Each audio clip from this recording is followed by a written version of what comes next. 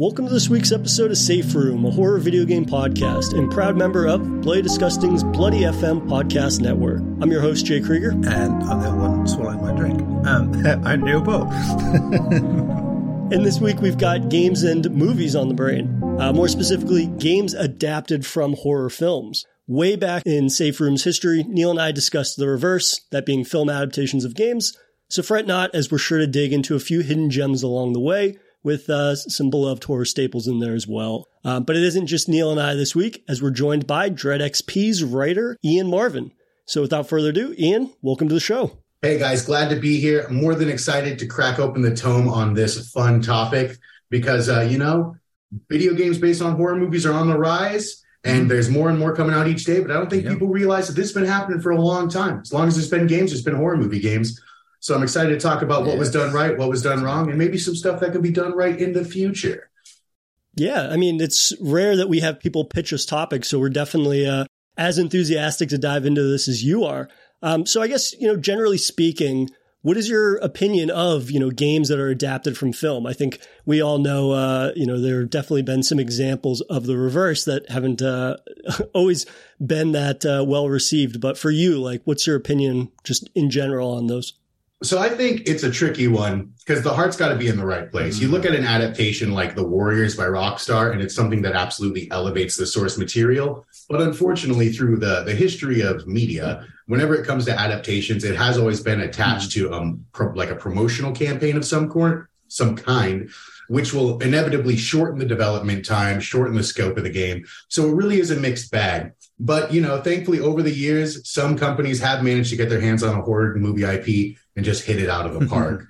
But unfortunately, not always the case, I think anybody who's played the SNES or NES quite a lot probably has a couple in mind that didn't age too well. Well, that was funny. I was racking my brain for some of my earliest introductions to games that were based off of horror films. And it seemed like back in that era that you just mentioned, there was a real similar kind of blueprint or framework for them, right? A lot of them was kind of like, oh, I'm going to run around this maze that kind of just looks like Pac-Man, and I have to collect 1 to 2 items to kind of progress while trying to avoid this baddie that is this generally, very poorly pixelated version of whatever the main monster was supposed to be. Neil, what was kind of your first introduction to a game that was adapted from a horror film? Criminy. Probably Alien 3, I suppose. The Mega Drive Same version. For me. Yeah, a film I was obsessed about anyway, but the game is okay, but it's just, and it has kind of that mood that feels in between the 3 movies in tone. It just doesn't feel like one or the other, but there's a bit of everything in there. So okay, any game that you could play an Alien game, it was great. Luckily after that, we did get some decent ones in the terms of the Alien trilogy, Alien Resurrection, and then when we got, the Aliens vs. Predator games, which were always like big hitters for me. I mean, this is that subject for me, which, when I started Bloody Disgusting was a thing that one of the earliest column ideas I started up was, based on the hit film, which was just going over this very sort of thing, and the thing that really fascinated me about it is having it as an extension of film, where it doesn't have to just be a straight adaptation, but maybe like build a universe out, was the Blair Witch games, the trilogy of games that came out early on, and how they ended up sort of adding to these little folk tales we heard, around the Blair Witch and all the mythology that had been built up. And I was so into that anyway that it was fine playing games that were a bit rough and ready, but had all this sort of information, extra stuff to it. That was the first time I really saw the ambition that could be applied to, a license like that and making it go somewhere else and add to the experience, even if it isn't, comparable as to the impact of the film, it still adds to it, which I much prefer, I think, in those early days, because as you say, most of those games we had weren't like that. They were just, here's the 2D side scroller with this on it, that on it. I mean, you could look at so many games of that era and they are identical. They just happen to have a different skin on top, and there you go. But yeah, they were sort of the formative experiences in terms of that. Yeah, it was interesting, going back and watching some videos of Alien 3, which, like you, was my first introduction to it. And, seeing that it was basically trying to latch on to something almost like Contra, right? This kind of side-scrolling run and gun.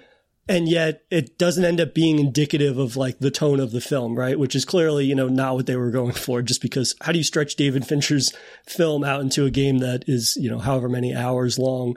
But I think that it's interesting just to see, through the eras, how you can see certain development changes and sort of, what something Ian said at the beginning where, a good deal of maybe the negativity that surrounds these movie tie-in games is that they were tied to marketing, right? So clearly, they had a rush development or just latching on to perhaps trends in development from games of that specific era that they saw more as like, okay, this is a sort of the framework we're going to take and then just slap on this IP onto it, which, we'll get into, of course, some of our favorites and standouts. But Ian, I would love to hear what your sort of first encounter was with a video game adaptation of a horror film, whether positive or negative.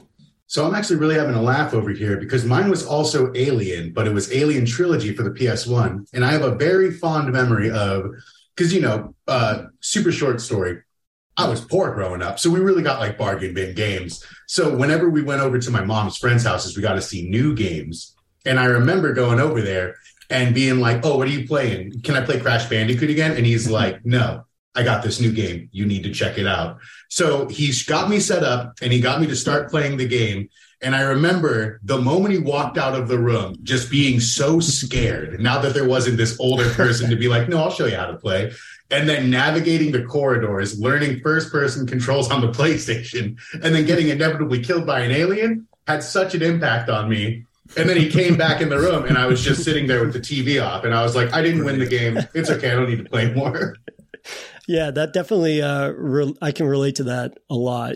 Going over to a friend's house and basically it was up to them, right? Because they were the ones that had all the games. Was lucky to get a game, every quarter or something like that. And so that was really how I was sort of inundated with horror. I've talked about it on the show before, just like getting to play games that my buddies would be fortunate enough to own, but maybe, and I use brave with big air quotes, but like brave enough to actually play themselves. So they would watch me play it. We talked about it last week with a guest with Resident Evil Code Veronica, like just the fact that so many of us have a story similar to that, where it's like taking advantage of the fact that a friend or a neighbor has these games. And then that's sort of like our education, if you will, and break out into horror. And, as a kid growing up reading comics constantly or flipping through like Wizard magazine, just seeing sort of the double page splash ads for so many of these movie games, specifically, horror, was kind of like my introduction to so many of those games that I wouldn't end up playing for years later, but they definitely kind of stuck in my brain. And it was just interesting to go from seeing ads of games, which then informed me about, films that would go on to become some of my favorite films, like obviously Aliens films, but also stuff like Darkman, right? Seeing that ad splashed all across the page of, 90s comics and things like that was an introduction to a whole subgenre of games that I would love. But I'm curious, for you, Ian, what makes a game that's adapting from a film like successful in utilizing that IP? See, now it's difficult because I think the most important thing is always going to be nailing the vibe. And the vibe's going to change so much from film to film. So it's always hard. Like an Evil Dead game certainly should not have the same tone as something based on like a slasher property. But then like you were saying earlier, with the way that so many of those games were just slapped onto pre-existing designs, it's unfortunately one of the shortcomings of all those old NES games is because I don't think there's an effective way outside of another video game based off a horror movie. Sweet Home, I think, did it really well. It was brave enough to make it a turn-based RPG to like keep that dread and to let really feature the monsters. But then on the flip side, you got games like Friday the 13th and Nightmare on Elm Street, where it's a platformer. Friday the 13th has some quote unquote puzzle elements, if you want to call it that, if you want to talk about going around and finding items. But Nightmare on Elm Street is just a 4-player platformer, So the vibe is completely lost there. And that's the hardest thing to maintain. Games have tried for a long time. Even the original Evil Dead on the ZX Spectrum, I think, does a better job of selling the vibe than any NES horror game does. Yeah, I mean, it is that simple. And when you are limited, like they were back then, it's important to find some sort of common ground. I think, even if it is just some sort of chip-tuney version of a famous piece of music, or, you know, just a certain color scheme that works, you know, whatever you can grab at. And yeah, I think what you were saying there with that Evil Dead game, it was just a case of just having certain images, certain things that work with it, and it was enough for the time, you know. No, absolutely. And even just the choice to like not feature a lot of colors. Not that the ZX Spectrum was known for being super colorful, but you most certainly could get away with having a lot of like the bright pinks and the greens and such. But the fact that the game chooses to overlay everything and have as much darkness as possible, as much earth tones, really trying to get you to feel like, no, you're in a cabin in the dark woods. This isn't a fun place to be. Yeah, I think it's actually, you know, there are modern games that kind of riff on that now, you know. We know a lot anyway try to sort of riff old school horror games, but, you know, you get a few that are very much that ilk from that sort of Spectrum era of like low colors, low poly sort of design, where there's a haunting effectiveness to things, even though it's mostly to do with, you know, the limitations of the system, which is, you know, a really smart thing to do, you know, I think, and it's good to see that there are people out there that still kind of understand that. Mm-hmm.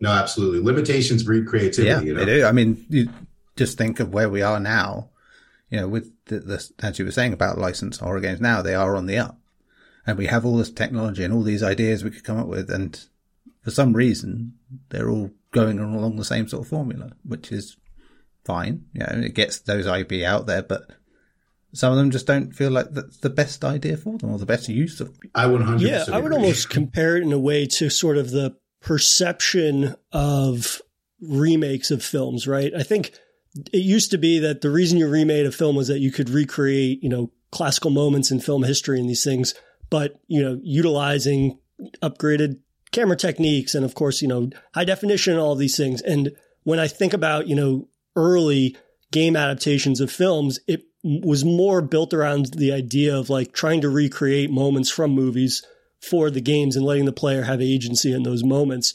Whereas now we've seen a shift, which we've also seen with like remakes, of allowing creatives to take more creative liberties with things, which is why when you get into some of the games that we're going to talk about today, they're not following the blueprint of a specific film, to Ian's point, right? They're really capitalizing on the tone or the theme of those. And, you know, of course, utilizing elements that make their respective film or IP that they're, you know, being adapted from stand out in a way that, you know, genre fans are going to love, but at the same time, you know, expanding, whether it be on lore or mechanics or just overall gameplay experience. And I find that that's, you know, fostered a whole new generation of creativity. And, you know, even looking back, seeing some of these experiences that perhaps were ahead of the time, like, not to get too ahead of ourselves, but something like the Thing game, which, you know, expands on the concept of the Thing and the types of monsters you fight and the plethora of monsters that you fight, right, is very different than the more, I suppose, you know, singular monster at a certain point in the film that you're fighting. But, you know, taking that IP and stretching it out to a game that is 6 to 8 to potentially 10 hours, perhaps that was a reason why maybe that game wasn't, you know, revered back in the day when it was released, just because of, you know, how different it probably felt to people from the original film that it was based on.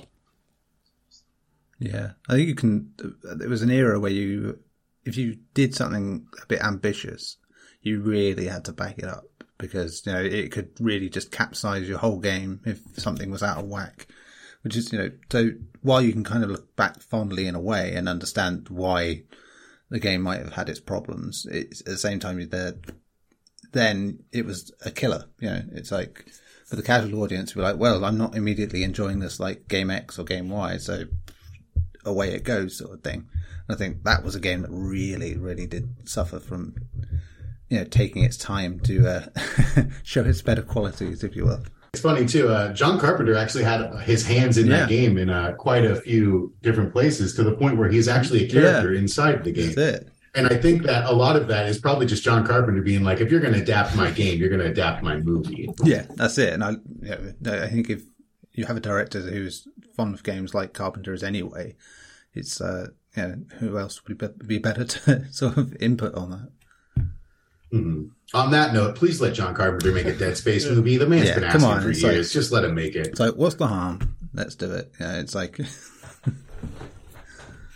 What are you afraid of, EA? It'd be too cool? Yeah, that's it. What's wrong? Well, it is the type of thing that's like a dream scenario, right? To have somebody not only that it has this storied career in horror filmmaking, but, and I'm always hesitant to be like, well, they're a true gamer. They're perfect for the project. But somebody that clearly has a love of games, right? And is very and always comes off as genuine when they're talking about games and interviews and things like that. Mm. It's always, it's funny to see initially seeing him like go to bat for like Fallout 76. But then once you see, him breaking down the elements of what he likes about it, it comes from a place of somebody that clearly, just wants to, smoke, watch basketball and play games, which, you can't fault the man for that.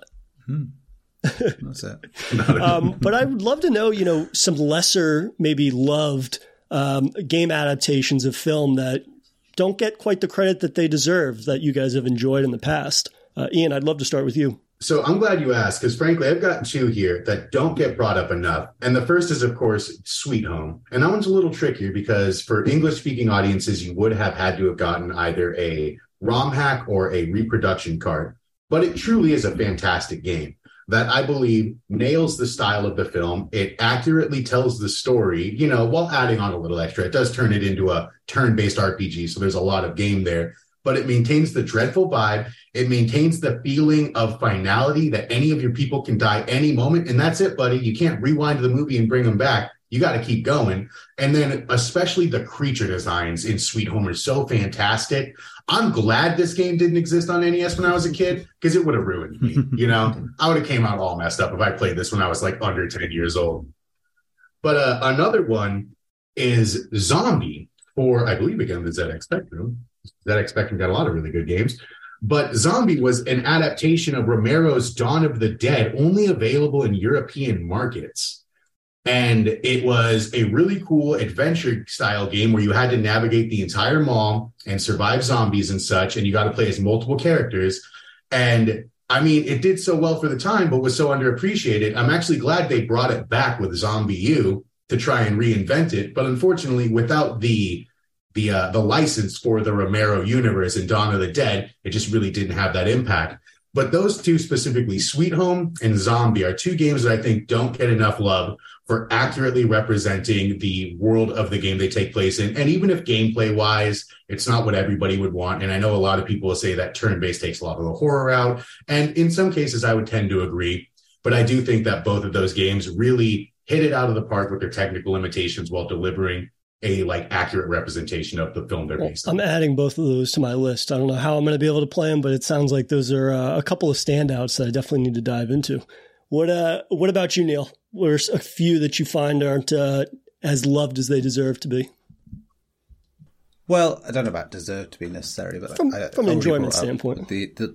Yeah. I mean, I already brought up the Blair Witch games, and Rust in Par. I think it was a really good sort of almost Lynchian game, in a lot of ways that sometimes on purpose, sometimes not, but, just by the way of it was telling its story. But yeah, it just did some crazy shit that just added so much to the story for me in a way that I didn't think was possible. I would remember being very sore about the idea of, Blair Witch 2, Book of Shadows, and it being so much of a departure from what the original film was. Now, take it for what it is as a sort of weird meta commentary on that first film. But yeah, so I like that you could go around exploring some of the locations in a different time period, and just it had genuine dread to it at times. I think some of that's caused just by the way the game is controls, but there's also just the nature of it is that sort of early days survival horror game that isn't made by certain companies, and you have this very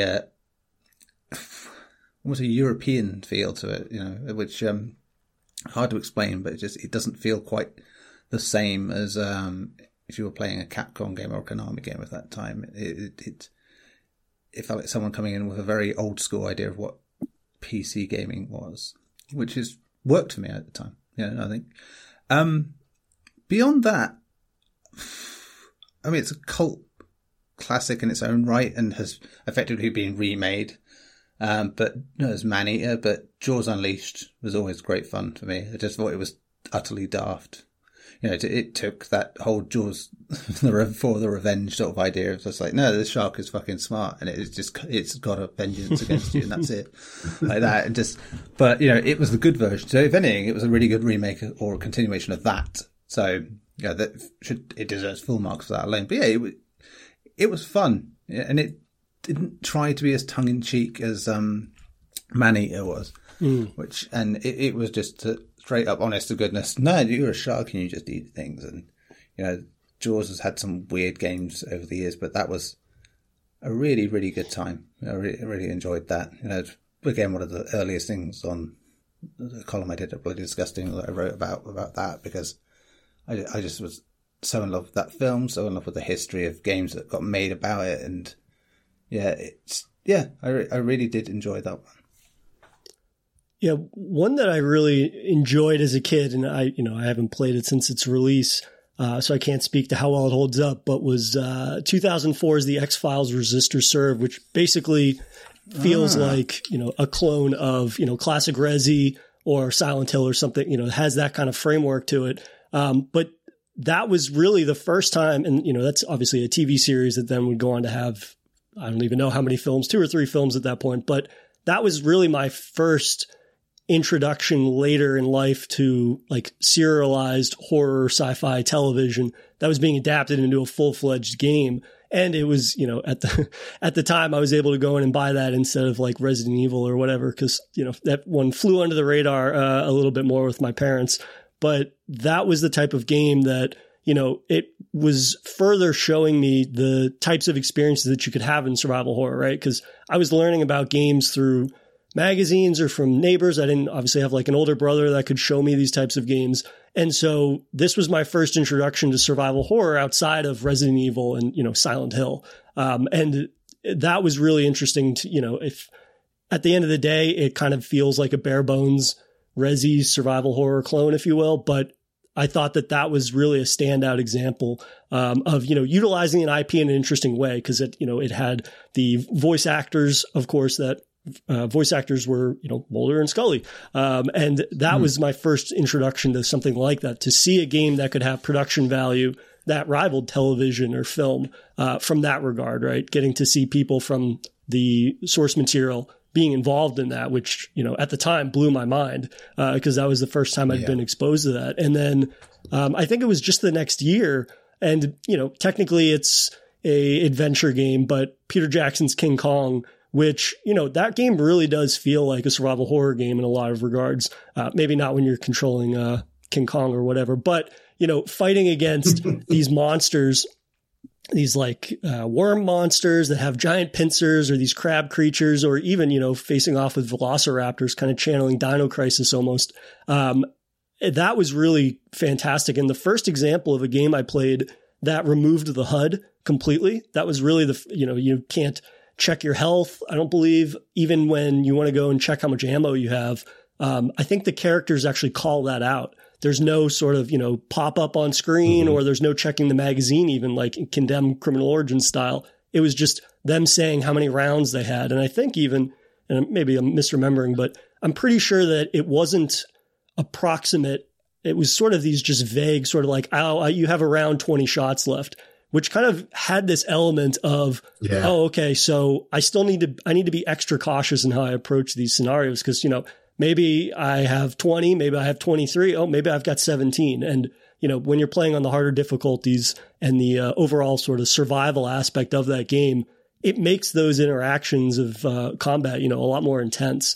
And, you know, it's not technically a horror game, but I would say that game definitely has some horror adjacent elements to it. And also an example of the cast and crew from the film doing the VO for the game was really, really cool, especially after, you know, seeing the movie and then the next week or whatever playing the game. And of course, it takes some liberties with the story or the plotting or whatnot.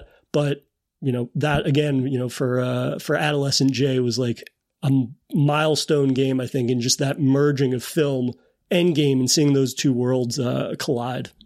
Yeah. So on that note, that is a fantastic game. And I do think you're right on the money. He would pull the clip out and he'd say something along the lines of like, Yeah. oh, it's about half full, Yeah. or like this one's pretty full. But I think, because I also played that game when I was younger, the thing that always freaked me out the most was the realization that you have no more ammo left and you need to run around and find a stick. And that moment of like, you hear a velociraptor snapping its teeth and you're just running around looking for a sharp stick to stab or throw at it.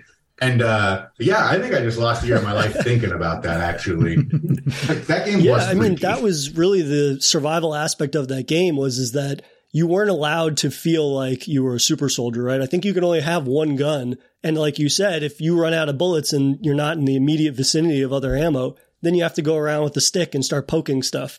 But that furthermore, reinforces that survival angle where, there's like tall grass that you can sneak through, for a brief stealth section or something. But at the same time, you could like bait the dinosaurs, I believe, with different, animal carcasses and things like that. And so to see that blending of survival and then the horror of, in your face, these mutations, mutated insects and whatnot. That's a game that sticks in my mind far more than it should for a game that I think I only played like once. And I don't remember it being terribly long, but it was definitely a game that I think took those horror adjacent elements and folded it into something that, was really surprising for the time. And, even now, we're talking about the history of games based on IPs. It definitely is a standout. And I think that that's one that maybe has had more of a sort of resurgence of people saying like, yeah, that was actually far more solid than a lot of those tie-in type games that we were getting in that era. But, it's just a shame that that didn't happen for like, I don't know, 10, 15 years after its initial release. Yeah. Isn't that still like available as a backwards compatible game on Xbox? Oh. I think it's a 360 version. That I'm not anyway. sure, but that would definitely be great. Something else to throw onto my back catalog for the end of the year. I just remember a writer called Cole Henry did a column for me once about that and mentioned about having played it on backwards compatibility. And I was like, yeah, that would be. But yeah, I think it is like the 360 version because there was obviously it came out during the original Xbox era. But yeah, so yeah, probably be fucking £500 or something to buy it. But so. Well, I did try to find a used copy of the Thing game, right? Because I never got to play that, unfortunately. I was lucky. I found that for like 50p in a boot sale, I think, a few years ago. And I was like, yep, I'm keeping hold of that. You're breaking my heart there, Neil. That's incredibly jealous of that. But I think that, that's one of those, and I promise I'm not getting on a whole soapbox about the accessibility of games thing again. But, I tweeted before we were recording this episode where it was like, I would give anything to be able to go back and play some of these games, even if, even the ones I mentioned, perhaps they don't hold up as well as I remember them. Maybe the Thing game barely scratches the itch of what I would want in a Thing game, but just having the ability to go back and play these games without, going through some other means online and whatnot, it would, there's that history aspect. These things are going to be lost to time if people are not, doing this sort of digital upkeeping, if you will, or digital cataloging of making these types of games accessible, especially the ones that, for the most part, were not as beloved or well received at the time of their release, which, the people at the top of these companies are like, well, why would we do this again? But for the preservation aspect of games and culture and all those things, like that's vastly important. Yeah. And I think licensed games are especially susceptible to this because gaming is so young by comparison as a medium that, it was always seen as a short-term thing. So, oh yeah, we'll just let you have this license for a bit. Never really thinking of the long-term impact of what that would do. You've seen it with movies in a lot of ways as well, when studios go under and you lose bunches of films at a time, each time over. I think even places like MGM has like died about 1,000 deaths and lost films and films and films over the years. But yeah, you don't want to get to that stage, but I think it is unfortunately just this necessary lesson along the way that, we aren't probably going to learn as a whole community, but there are ways and means, hopefully, to keep some of them alive, at least the ones that are important, especially. But yeah, even the shitty ones, it'd be nice to just have something, that you could just go back and go, oh yeah, it's good to see where we were and where we come from, and really have a sense of the history, because there's a lot of nowism about, video games where it's just like, oh yeah, I remember this game, this retro game that was like 10 years ago or something. It's like, the fact that we're remaking Dead Space and the company that made it, 14 years ago is dead, and it's like, it is remarkable. But yeah, it's, I think like, I was mentioning about Jaws Unleashed, and it's like that company had been going 25 years until that game. They made Echo the Dolphin. It's like, that was their last, Jaws Unleashed was their last game. It's like, mad, and you can't buy it, can't get anything like that. And it's like, it's crazy. Yeah. On that note, it's rough too, because I feel like with a lot of games, indie games or games made by smaller teams, you can make the argument that it's preservation of art. And a lot of people would agree with you. We've had some circumstances where developers have been willing to dump their code because they're outside of the point where they're making profit and they realize the value of having it out there. I just think you'd have a hard time doing that with licensed properties because the studio always wants a cut.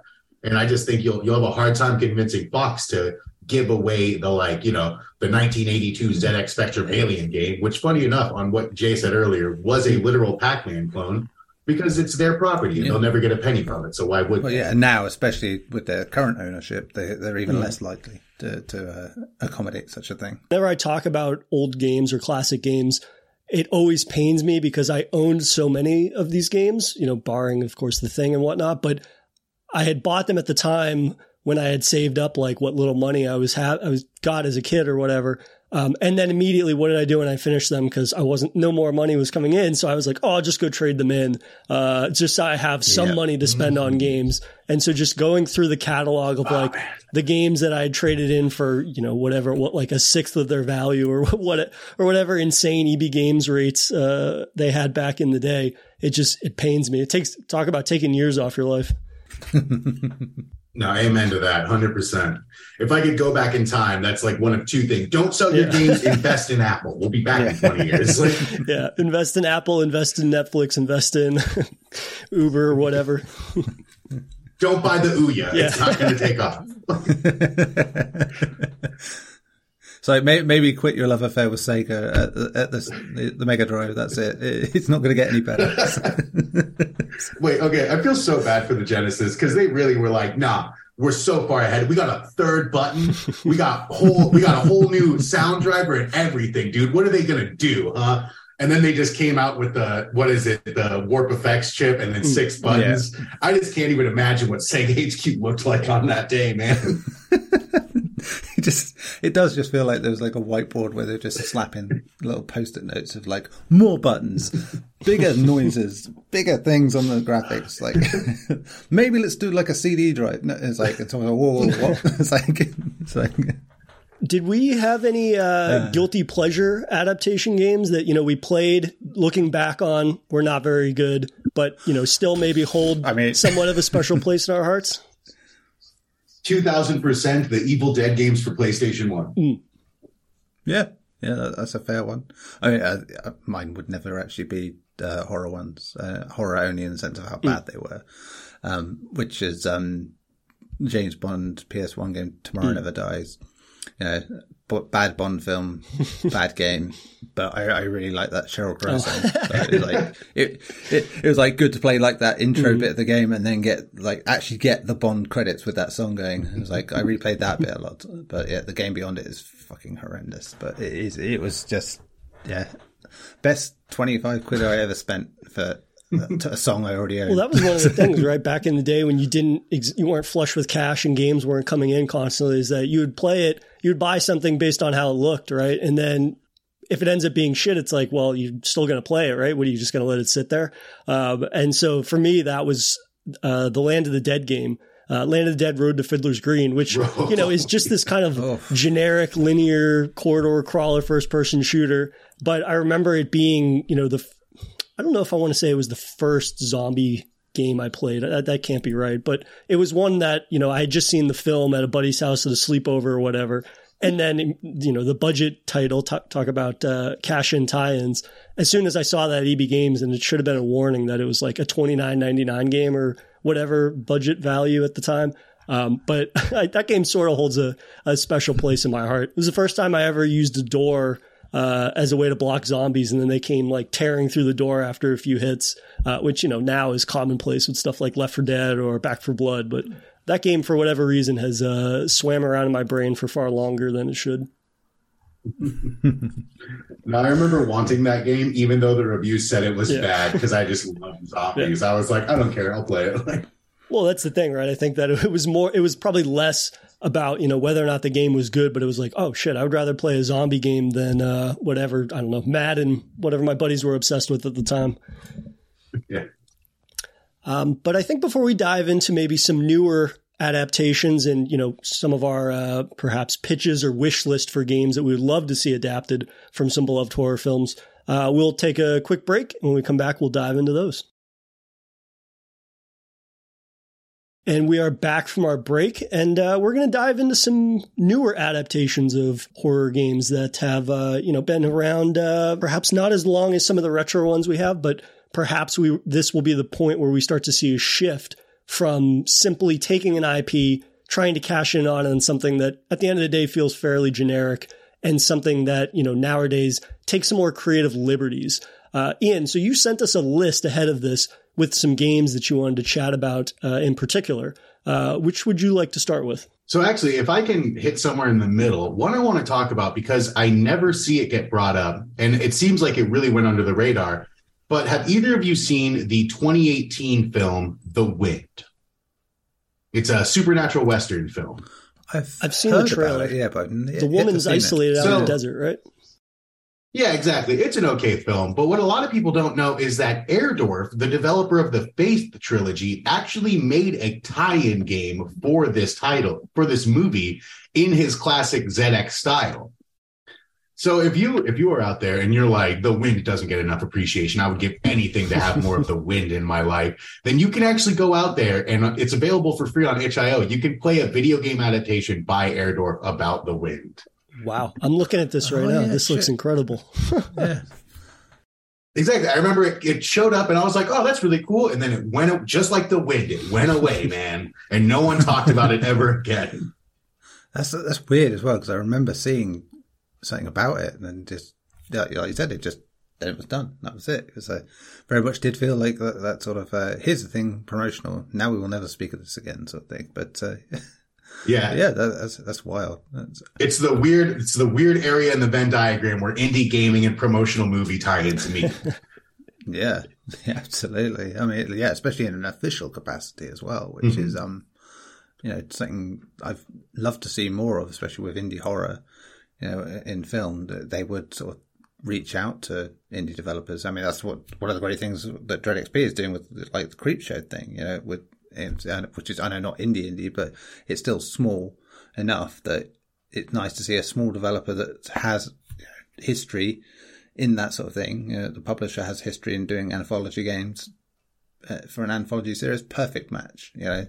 I hope that works out so much, because that would be a great catalyst for letting other people go, oh yeah, that worked well. Let's try and get this to this developer or this to this publisher and see how it goes.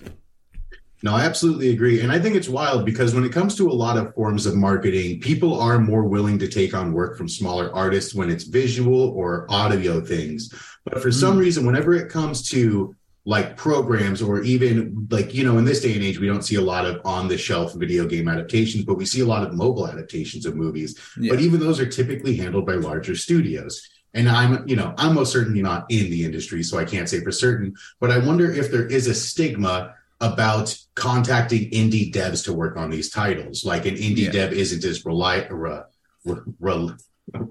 not relatable, isn't as reliable as a big studio, or what the concern is. Because left and right, it seems like small artists get their work picked up for advertisements all the time, but indie devs are always left in the dust.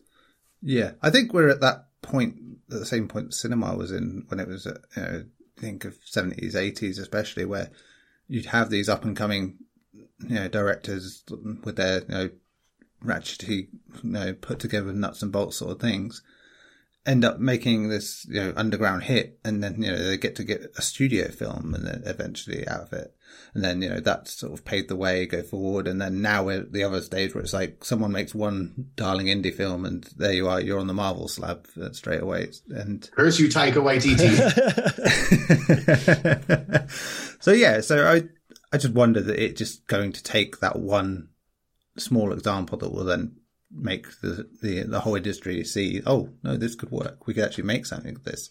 But I think it's visually is where it comes into it. And I think certain properties are only going to, and people behind them are only going to be interested in something that is big budget, grandiose. And I mean, the thing is, I don't think they'd really care what the game was. Really, when you come down to it, Lord knows, because look what they let Square Enix do with the Avengers. It doesn't. They pick a developer that doesn't have any history in that kind of genre to make a game they've never done before, and then act surprised. But money. But there you go. But having this on the lower end, where it's like, no, go on, just give a smaller team, smaller stuff, and I think horror's been doing that to a degree. With games, we have to say, because you look at most of these games that we got licenses for, and the teams that are doing it, they're not big names, really, are they? It's like, Saber Interactive doing Evil Dead is like, great. They got that and World War Z. It's like, but, and if they hadn't got that World War Z license and done such a good job with it, who's to say they would have got the Evil Dead job? That's a good point. So it's great that they got that. And you look at a gun, and doing stuff like Texas Chainsaw, doing Friday the 13th. It's like, the thing that stuck out there is that their pure love of what they were doing and for the source material shone through, even through problems and whatever else that went on outside of it. And subsequently, they've got to make another game now based on another license, so it's great. So we just need one of them to stick and really work out. But they can't all be asymmetrical multiplayer games, because you're fighting the fight against the thing that doesn't. We've seen in certain multiplayer spaces where the thing that's on top doesn't have to make sense. It doesn't have to feel tonally correct. Fortnite is what it is. It can have all the horror characters in there at once. It doesn't matter if it matters or if it makes sense. They will be there. And people go, oh yeah, cool. I'll pick up this Jason Voorhees skin one day, hopefully. And, and but it doesn't matter, he's using a gun. But yeah, to entrust an indie developer with something, it means that they have to be accurate and careful and detailed, and then make a game that enough people will not bitch and whine about to be successful, which is hard. You have to reach that point where Dead by Daylight got to, where it's like, it doesn't matter anymore. There's enough people playing it that don't bitch and moan about it enough to stop playing, that you can just add what the fuck you like in there and it will keep going. Oh, I mean, I've got quite a few friends who bitch and moan constantly and don't stop playing as well. Yeah. That's a sign of a good multiplayer game, a successful one, but is you will have an audience that just will not shut up about how much they hate it. In sports, in Call of Duty, even in these horror games, you have an audience that are like, no, this is shit, this is terrible. When's the next one out? I want to play that. That sort of thing. It's like, well, oh man. So let's put aside the fact that like so many of these titles are going the asymmetrical multiplayer route because, devs are seeing the success that are happening with other games in that same market and are like, oh, if we take a beloved IP, we could do something similar to that. I wonder if part of it also is the fact that when you make a game that is, asymmetrical multiplayer focused, the authenticity sort of aspect of it that would be inherent to a single player version of that type of adapting of a IP like that, I wonder if that has something to do with it too, because, if you went the single player route with, let's use Killer Clowns from Outer Space as an example, because that's the one that's, on the horizon.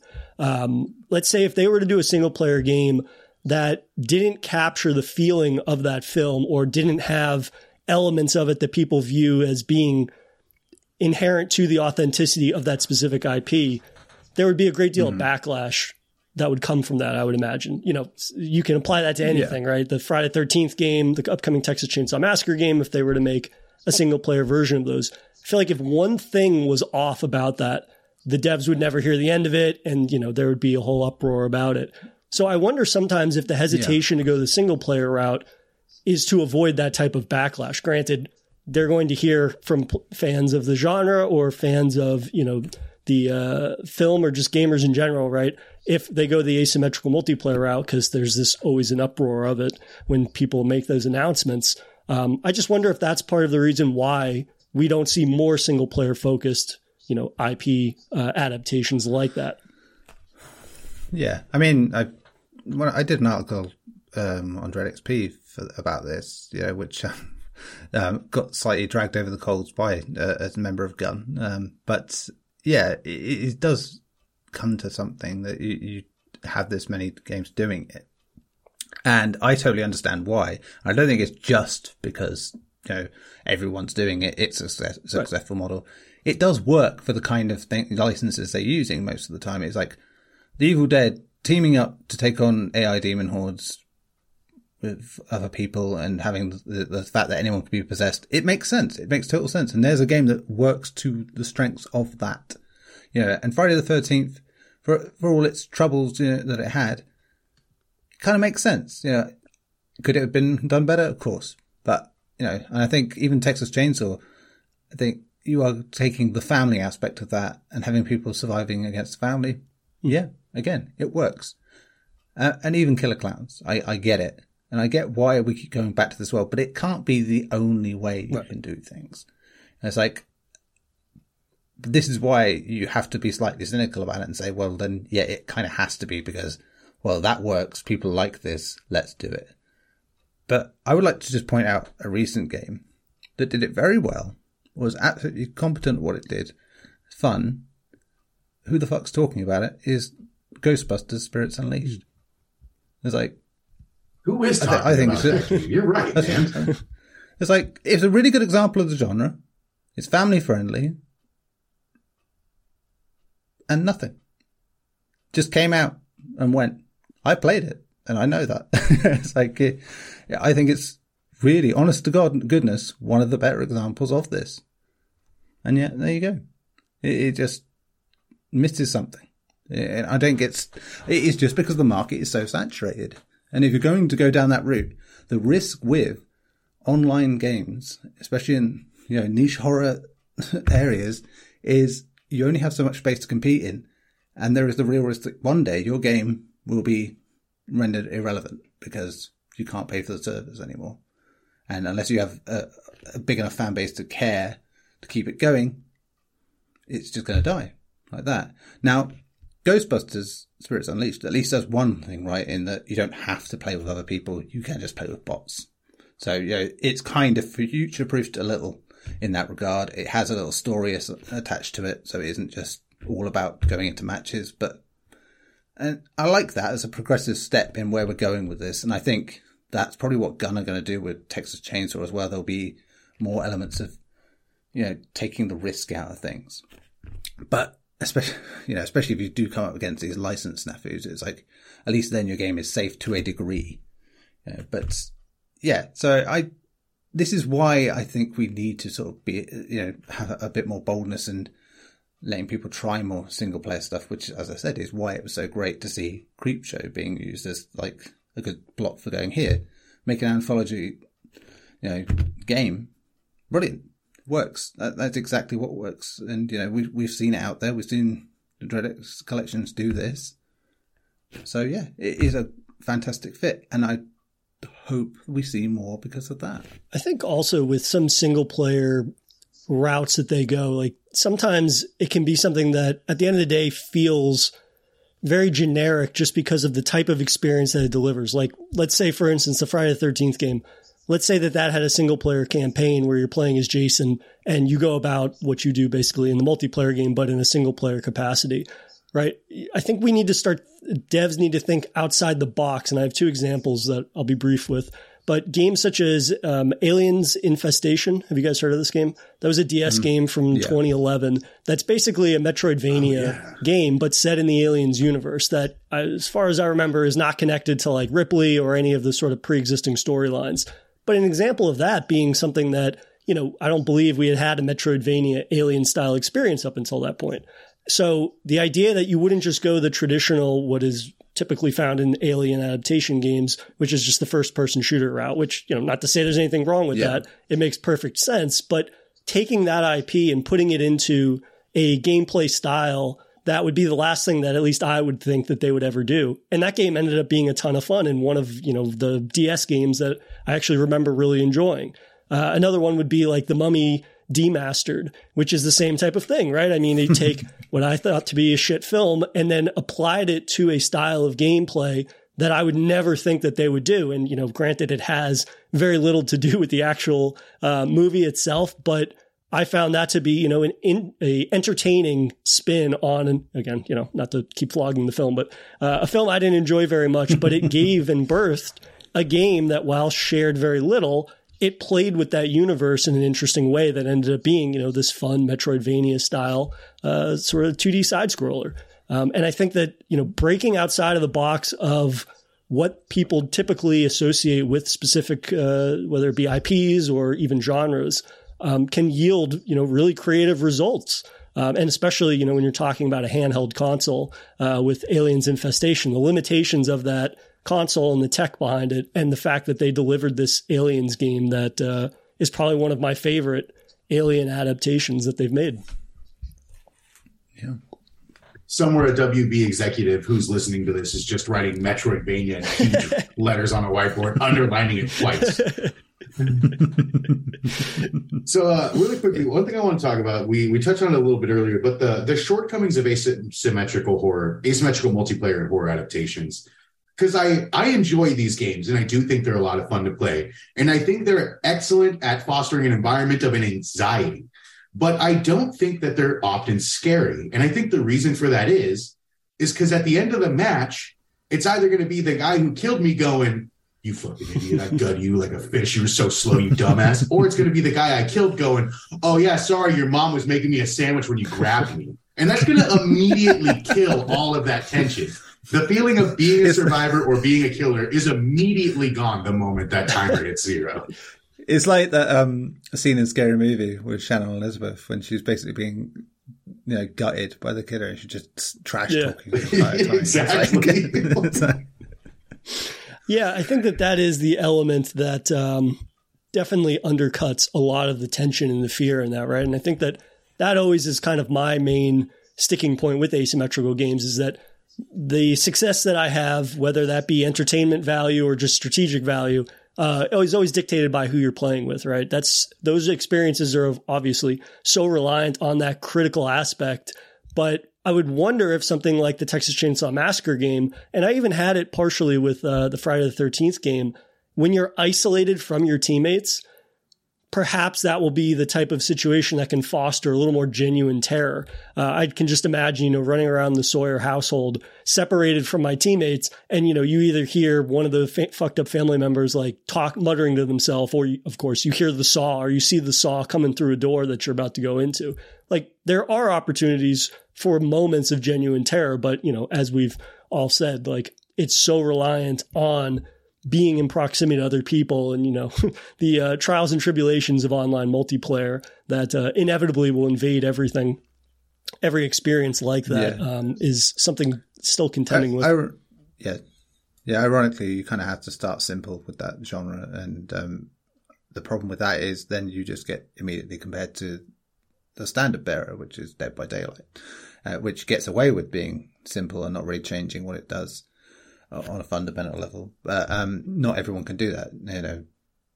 Most games that top that chart tend to try and diversify a little. Even Call of Duty has zombies and Spec Ops and whatever. Fortnite has its, creative mode that basically rips off any game it wants. So, for Dead by Daylight in this sort of niche to not do anything. And its big trick is saying, here's another horror license. Like that is commendable, as a business model. Great, they managed to get away with it. And to be fair, they are doing stuff like Hooked on You, which is a fun little spin-off that came off of city memes and ideas. So they're doing something, but anyone else is actually trying harder, I would say, and not getting the same results because they're having to focus on a singular license. And that's never going to compete because, great, you've got a game about the Evil Dead. Here's a game that has Ash in it and some others, all these other horror things. It's like, it doesn't matter if it's better or not. It's, that's the one at the top of the shop. You can't get past that unless you have some sort of magic ingredient, and there's always something. There's always something that people aren't going to connect with, and most of it's down to one thing, which is time. And it comes down to that. You get to a point with these games and go, is it really worth my time to carry on with this? And no matter how good the game is, in most cases, the answer is no. Looking at you, Alien Isolation. That game did not need to be that long. Yeah. And yet I still go back. And still get to that point and go, yeah, I don't like this bit as much. But it's like, but at the same time, yeah, it's those first 10 hours especially, I love going back to. But that's fine. I like that. And I used to do that with movies as well, where it's like, I like to watch this part of the movie over and over again. I don't care so much about this second bit or this third bit, but I would just like to get this bit out of the way and really. That's why I've always loved that feature of selecting levels in games, just so that way, as soon as I finish a game, typically what I'll do is I'll go back and I'll replay a segment or two. Or in the case of something like Alien Isolation 3, it would be something where just returning to moments that were really memorable. I've always preferred to do, and it's becoming less of a feature sometimes, but I would prefer to do something like that than like run a New Game Plus, just because I want to get to those moments. Like Neil said, I'm somebody that will watch clips on YouTube from like my favorite scenes of movies or something like that when I don't have time to revisit it. And, being able to do that with games was always a feature, specifically of, some older games that I always really appreciated. And, letting me kind of skim past maybe the imperfections or the sections of a game that didn't sit quite as well with me as the overall experience was always a feature that I really appreciated. But Ian, one of the games that you listed that you wanted to chat about was the Saw game, which I have never played. I've never seen a frame of. Tell us how they did it adapting Saw for a game. Oh man, the Saw game is like watching a chef come out of the kitchen with the most beautiful cake, and it looks so good. You can smell it. It's fantastic. And then he drops it like 2 tables away from yours. Because I think it's a really good game that does a good job setting up the vibe, and it really does nail the vibe of the Saw films. But its shortcoming comes in the fact that all of the mechanics become very repetitive very quickly. And whereas Saw prides itself on the quick wit and how tenacious the protagonist is to survive this, the video game really is a lot of like, hit A, too slow, buddy, reload the save and try again. And that will 100% take you out of it every single time. And I still think it's a fun game because, I'm a crazy kid who was like, I'm going to see all the different ways you can die in Resident Evil 4. And the Saw games do bring a little bit of that. But unfortunately, all of the cool visuals in the world won't do anything if the gameplay loop is repetitive and boring, because it's a video game, man. It's not a movie. And it's unfortunately that they took something that probably would have been a good script for a movie, or at least an entertaining Saw film, and they padded it out with these repetitive mechanics and released a lackluster, technically survival horror, but like the thinnest definition. They released these lackluster survival horror games. I see that they made a sequel too. Saw 2 Flesh and Blood. Yes, they did. God. No idea why. And I was dumb enough to think they'd improve upon the first one. I think one of the interesting things about this was Konami being involved, because they saw it as the successor to Silent Hill, which, given the time period, makes a lot of sense with what Konami were doing. But it's got rust, we've got rust. It's got broken people, we've got broken people. It's like, hey, we don't have to keep paying the Silent Hill guy. Just take this. It's like oh God, yeah. It's like I think I said at the time, when I covered it once in an article, so it is at its best when it evokes the spirit of Rockstar's Manhunt. It kind of mirrors that dynamic really well. But the rest of it is just no. It's like it is. I agree. It is just that kind of game where you're like, for a minute there's something there, even now, that really connects and feels right about it. But it is just rough outlines of something that could have been great. Which there are plenty of games I'm quite fond of in that regard, and I think just the sort of franchise in general for me is not really something I'm fond of. You know, I've watched them. I enjoyed a couple, but not enough where I would think a video game's full worth of it really would be, you know, fun. To go off of that, and it's not to say this specific example, but that's a potential I see of when they adapt these IPs into a game, right? These film IPs into game, is that you have the ability to present something that could appeal to both fans of the franchise and people that perhaps have never even seen the movie, right? And that's where those creative liberties kind of come with, right? I would hope that, you know, if it's a half-baked effort from the jump, right, it's seen as a marketing thing where it's like, yeah, tie in, make some extra cash, then they're not going to have that inclination to be like, let's take some creative liberties with this IP and do something fun and original and creative. But, you know, for using that as an example, the Saw game, you know, imagine if they had delivered a Saw game that captures the feel of the movies, and then someone such as yourself, Neil, that maybe isn't in love with the movies as much as, you know, hardcore fans are, could still appreciate it on a level perhaps that you don't for the film themselves. Like, there is that potential. Yeah. Even if devs want to return to certain IPs that perhaps 10, 20 years ago or 30 years ago, for some of them, you know, bombed or weren't as successful as they could have been, there is that potential, though, to, you know, capitalize on that IP in a new way that nobody would have conceived of, you know, when it was originally released. Yeah, I think when the game is at its best, it's because it echoes the film as well. You know, the film series and takes good ideas from that. It's when it deviates, like having combat is just in any form, way, shape, or form is stupid. Yeah, with this, it just doesn't make sense. This is very much supposed to be like, you know, the ethos of Saw is like, I'm not touching you sort of thing, you know, and but you're still gonna die sort of thing. Not my fault, all yours. And there's not enough of that to it. Yeah, there's not enough. To most of that, it's kind of not the fault of the developer, I think. It's more of a case of just the time it was released. Games hadn't really got to that level. If you'd made a Saw game today, I guarantee you someone would do it more like that and make it more of a psychological thing. But yeah, it's just, some of it is just so underwhelming when it deviates. You know, I think I likened it to basically like bludgeoning. When you're bludgeoning someone, it's like feels more like you're slapping a sandbag with a pillow rather than anything. And it just is utterly unsatisfying. Imagine a Saw game with the interactivity of that game, The Other Side, that we talked about recently, where, you know, you have to, you know, you're looking, basically, I'm thinking about the bear trap from Saw, where, you know, you're looking in the mirror basically, and you have like a screwdriver and you have to perfectly, you know, pinpoint different points of articulation on that to unscrew or something like that, instead of, you know, the button mashing disaster that it sounds like that Ian was describing. Actually, I do have a pitch for you guys later when we get to that part for Saw. Yeah. I mean, Saw is something you could pitch a lot about, because I think there's so many interesting ideas in there that really translate well.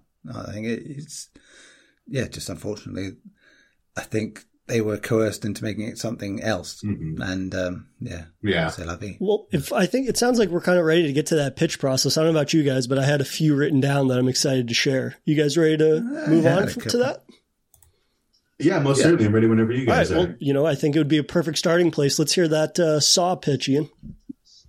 So I think I got one word, 2 letters that's going to elevate the Saw game to where it needs to be. VR, my dudes. The idea of you put on your headset, all you can see, metal, scrap. Maybe you got a slit that you're seeing through in VR. The TV comes on. Let's play a game. And then with your physical hands, which are probably shaking because you're freaked out, you have to interact with this item on your head. And there's been lots of VR games that have done this. Things like, I think it was called Static, a series of levels where you did these Portal-esque experiments with this box on your hands. Or I Think You Should Die, which has the player sitting in one seat the whole time, going through James Bond-like death traps. And I think of things like this and that interactivity and that fear, because you know it's easy when your heart's racing, pressing a button. You know it's not easy when your heart's racing, putting your hand in a straight line, 1 foot to the right, without moving it too high, up or low, because the reverse bear trap will tear your head off. And that idea of like, you need to actually move your hands around and keep them still, like those things where you, like Operation, where you can't touch the sides, because one wrong move and we're going to show you as close as we can what it would look like from your perspective to get your head ripped in half. Well, and that sounds like something that I would want to play that would accurately capture the feeling of Saw. How could anyone not want to play that after that amazingly enthusiastic pitch? Hey, Lionsgate, that one's free. You just got to give me special thanks in the credits. So, PSVR 2's coming. I'm sure there's a Saw film coming again.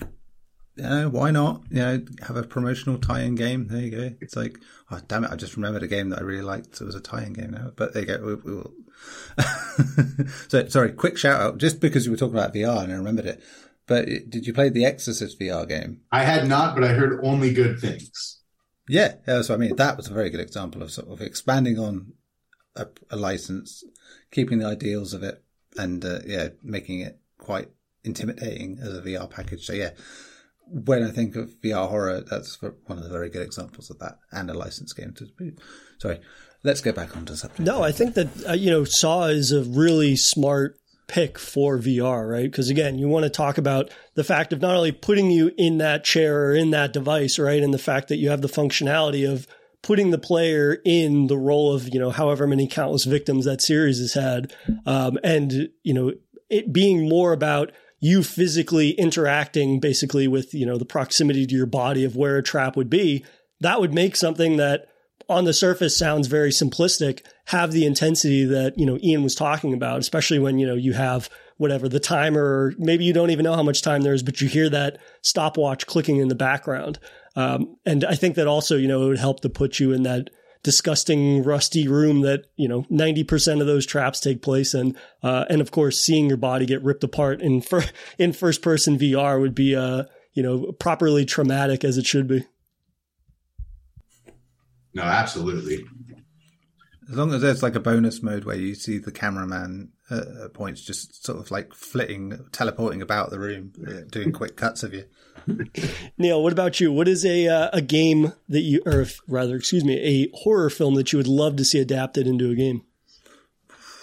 I've got a few, but I know we mentioned Jaws already, but I would like a Jaws game based on the film Jaws that forgets all the stuff up until they actually go hunting for the shark, but have this text-heavy adventure game, where you get different genre styles for like sailing and the hunting of the shark and like that. So you have to go along driving the boat, and you have to do certain boat controls, and then when you're not doing that, you have to be sort of doing the sort of tracking work. And I think something similar to like GTA 5's character switching, where you sort of go from one person to the next, like that, and doing certain roles if you wish.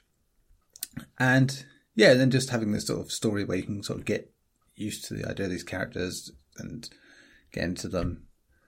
I would sort of picture it almost like a retelling, maybe, but not doing exactly the same, because then you know the outcome. I love that whole hunt section of the film, and just where it takes things. And I just love the idea of the terror of it, So maybe, most of it would be first person based, with like just maybe the conversation scenes in the boat are like classic text adventure things with like here's an image, here's the text of here's your choices sort of thing. I think it would be atmospheric in the right way, just taking on more of the idea of Jaws than just the shark, and just the human element that made it so special. I think it would work really nicely. No, absolutely. I think especially with bouncing between 3 points of perspective, because so much of that movie is these people running around trying to figure out the solution. And I think putting the player into that and making them dictate how to spend their time, knowing that too much time with one person working on just the boat means not enough time warning townspeople. And that, even just talking about that balance gave me a little bit of anxiety. So I think that'd be an excellent gameplay mechanic. Thank God I don't have to protect the town from sharks. There needs to be a facet, though, of that plays like a simulator where you play the mayor. And basically you have to make sure that you deviate resources to like vacation season, but at the same time, like money to, do cover-ups for all the people getting eaten or misinformation about the beach being safe or whatnot. There's plenty of people on Twitter with that experience, I'm sure. Well, my pitch would be for, and I tweeted about this recently, would be for a new Predator game, but you take the Batman Arkham City framework and make that, the framework for a Predator game where that basically is the hunting ground. I don't know how you would do it from a story perspective or a narrative perspective, but I think that type of framework seems like a natural fit for, Predator. And it being an urban setting, right? Because we saw that in, I believe it was called Predator Concrete Jungle, which, had the premise or the promise of exploring the city. Of course, talk about limitations and whatnot. That was a little more linear, if my memory serves me correctly. But the idea of having an open world as the Predator and, hunting, whether it be, let's say maybe Xenos show up, or maybe rival Predator clans, or just, the crime elements that are in the city. That seems like kind of the natural fit for that character. Yeah, I think the empowerment of it is very close to superhero film and superhero games where you like Arkham, because the idea is I'm Batman and that's badass and I get to all these Batman things. So yeah, Predator's toolset is just like that in a lot of ways, where it's like being stealthy, being silent, catching dumbasses unaware, and just occasionally getting a challenge out of something. So yeah, I think that's a fantastic fit. So follow-up question. If I was sitting in the creative room, my first question would be, does it have to be a human city? Because I think it'd be a lot easier to write that story if we could drop them on an alien planet with maybe some pretty human-esque architecture and be like, no, this isn't like a hunting thing. It's more of a war thing. Take it to the Dark Horse days. What if it was still Earth, but it was after the I forget, I think it was the original Dark Horse Aliens comic series, where basically they return to Earth with the xenomorphs that some general has convinced himself they've controlled, and they send them out, and then basically it just ravages the entire planet. What if it was a war zone planet similar to that? So you do have pockets of human resistance fighters, but then also, the xeno hordes or even other predators there that are, using it as a hunting ground. That'd be awesome. Kind of that'd be like an inverse of what Terminator Resistance does, I suppose, being like that. I suppose the other thing actually I quite like, if you could do with that structure, is have it almost be a Hitman-esque structure, where you can go to different planets, different places. You have your targets. You can sandbox it. You can do things differently. You can have different. You can get rewarded for playing out different ways and hunting things in different ways. Obviously without the penalties of Hitman, so to speak, in terms of just murdering whoever the hell you want. But there has to be like a primary target, like an alpha target that you must get, that will get you the respect you deserve. So if I were to do that, my idea would be basically you'd be like this dishonored predator that has, it's been shamed into, oh, well, you can't get back into our ranks unless you complete this set of challenges, sort of thing like that. And so each of the maps is, their journey to redemption, if you will, taking out these high level targets of, that would make the other predators respect them, because they have that kind of culture. Yeah. We've seen that in the films, where they are, they will just basically bully each other for being shit at their job. So, it would be cool to see something akin to the Nemesis system from the Shadows of Mordor games too in there, right? Where you have these targets that, are going to require more, perhaps it's observation or research into, their fighting styles or this or that. And it's a target that initially you set out to want to kill, but then of course, you're going to come across less alpha creatures or whatever that you want to hunt. And so you have to build up to those big targets, whether that be, leveling or just in general, acquiring the correct resources and weapons and things like that. Yeah. Yeah. Oh, it is one of those IPs that is just perfect for so many things. This is the danger of hyping ourselves up about games that we probably won't get for a very long time. I know, but it's exciting all the same. The idea is for you guys. Just put us in the special things. Exactly. So it's based on an idea, right? And that's all we need. So. Ian, I'd love to hear another one of your pitches. So I talked about it a little earlier with Zombie on the ZX Spectrum, but I think Dawn of the Dead, or specifically Romero's Dead universe, really needs a proper adaptation, because I think that the technology's there to create those truly grisly worlds that feel lived in. But also, I think games like Project Zomboid have showed that people are willing to play something that's less of a game and more of like a simulation, you know? Because with Project Zomboid, there's no goal. And I love that game, despite the fact that I've never survived more than 2 weeks. And I think a Romero licensed game that brought in the locations, and maybe if you like cobble together a town from all the locations of the games and just lets players loose to survive a zombie apocalypse. You can sprinkle in some world events similar to things that happen in the games, you know. You can have the motorcycle gang from Dawn of the Dead. You can have the classism issues with Land of the Dead. We can entirely ignore Diary of the Dead. It never happened. And we can create this fantastic film that pays legacy to these great actors who created these lasting, performances, and also to the world of George Romero. Rest in peace. Please stay dead.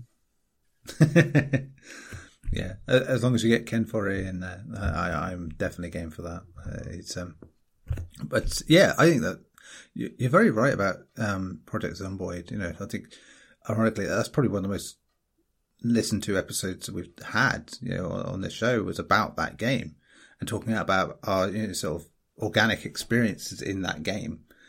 And it's why I love it. You know, I think it's great because of that. You know, because it does just give you your own sort of Dawn of the Dead era zombie experience. And I'm so there for that. It feels like a dragon I've been chasing, you know, in terms of games where they really get it, you know, they really understand what it is that made zombies such an interesting subject matter and the end of the world and surviving in that. Mm-hmm. Absolutely. So, yeah. I mean, most people would generally, you think, find it boring to just sort of squat in a house for a night because, you know, for hours on end, literally in some cases, because going outside is death. But you really want to see if you can make it a little bit further this time.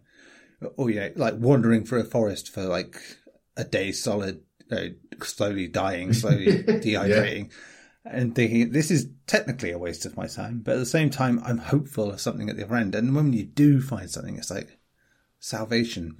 But the knowledge that it's not enough, that you've spent a lot of your existing life, you know, trying to get this far.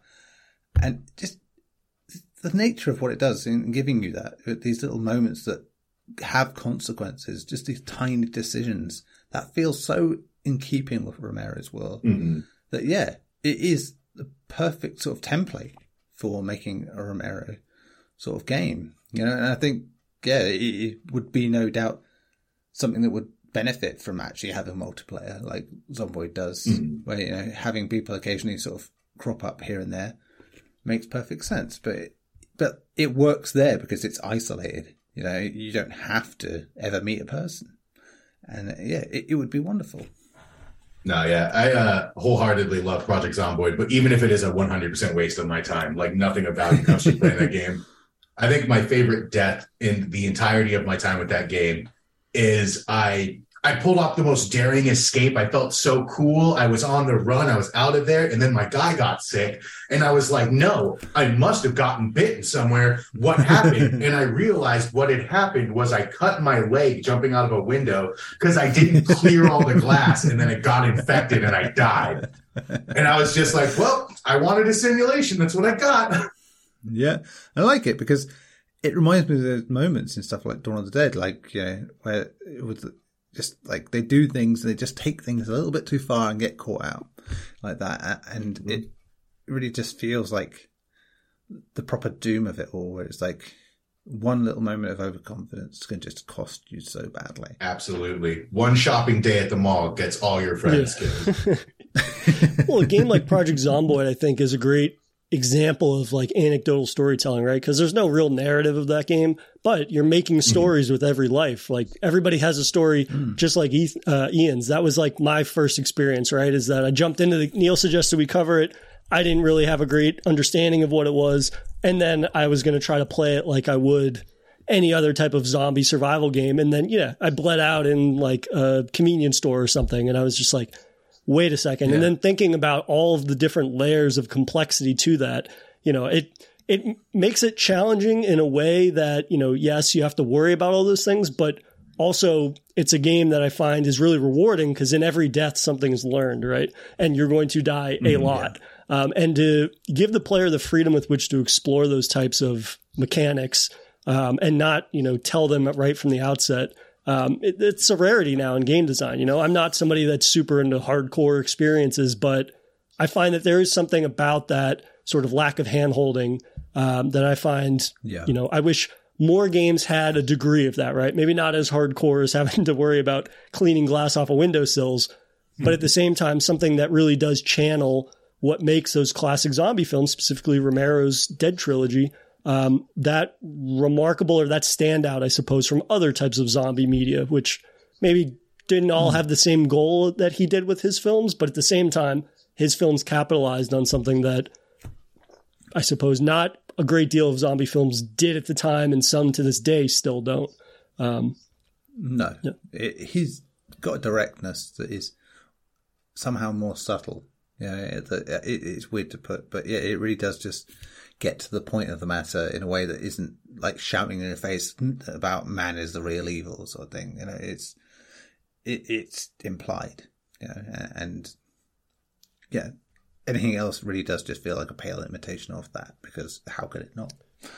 So I had a pitch for a Scream game that would be and while I'm going to mention the developer, I don't necessarily know they would be a great fit for it, tonally speaking, but a Scream game done in the style of a Telltale adventure game where you're navigating a friend circle or, a group of acquaintances and trying to suss out who the killer is amongst of course, it could be dependent on whether or not it's, students, or depending on the age group, it could be people that are just in a general group of friends or something along those lines. But, I thought that would be a cool sort of use of that IP that, could be inundated with moments of, Ghostface showing up and having to try to avoid him, which would probably be reduced to like quick time events, unfortunately, with that format. But, if you have a developer that knows how to write really unique or quirky characters, could have a lot of fun maybe with a variety of personalities that captures sort of like the Werewolves Within approach to like trying to suss out who the killer is.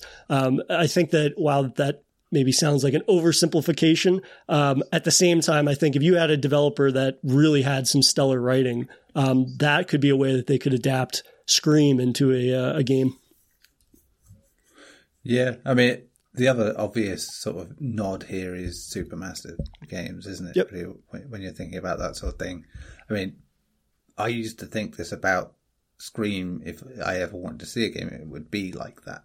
Like what Supermassive ended up doing with stuff like Until Dawn, where you would just have, oh, here's a slasher, it's a killer. What you do depends on how the story. And then, actually, the recent game they put out, The Dark Pictures, The Devil in Me, is very much, to me, the closest they've come to that. Really nailing that feel of like a slasher. More than The Quarry did, I think, which goes a little too supernatural for my liking. But, The Devil in Me is, a slasher. It's a serial killer. It's like this, and there's traps in the wall and all this stuff. And it nails it perfectly, I think. It's like, it feels like you are building your own story in a way that it never did before. And the kills are grisly and the choices are there. And I suppose, if anything, actually, it's probably the perfect hybrid of Scream and Saw in the terms of, like, it's an ever-shifting house. It's got its own traps that have moral implications, and it has, a literal serial killer in there trying to beat the serial killer record, if you will. And, yeah, I think they would be my pick. I think that, I mean, it's not like I'm being unique here in saying that. I think there are a lot of people out there who say that. And I would say the only thing with Telltale now is they aren't the Telltale that were there before. So if you're going to go big budget and with a name like Scream, I think you would get, top dollar there, wouldn't you? If you had Supermassive doing a Scream game. Yeah, it would do the big numbers. So it's funny you say that. I actually had also written down one of those, but I think A Nightmare on Elm Street would be a really good fit for a Supermassive game. Specifically because I think in Nightmare on Elm Street, the protagonists always display a little more wit and cunning than typical slasher protagonists do. Yes. And I think that would translate really well to the on-the-fly decision-making required in those games. especially with the whole branching narratives and such. I think Nightmare on Elm Street's the perfect like story for, you know, this person's a psychologist and they know something that's going to help someone else. And if you can manage to have them both survive to the end, you'll get the best ending type of gameplay loop. Yeah, and I think the uncertainty that brings as well, because of the dream world logic that comes into it, means that, you know, your interpretation of it can lead you down the wrong path, you know, quite easily, which I think you want to do in a choice-based system, is have something that you may have good intentions going down a path, thinking, well, if I do this, this is the right thing to do, but it doesn't have to be, you know, it can have consequences. You know, and I think that, that is a really good license for that too. It's actually one that suddenly popped into my head actually as we were talking about this, but I kind of had fleeting thoughts of before. So when I played Sam Barlow's Half Mermaid's Immortality, you know, I had this idea of like scrubbing through footage of films like that were lost to the past. You know, the first thing that came to mind as a horror thing?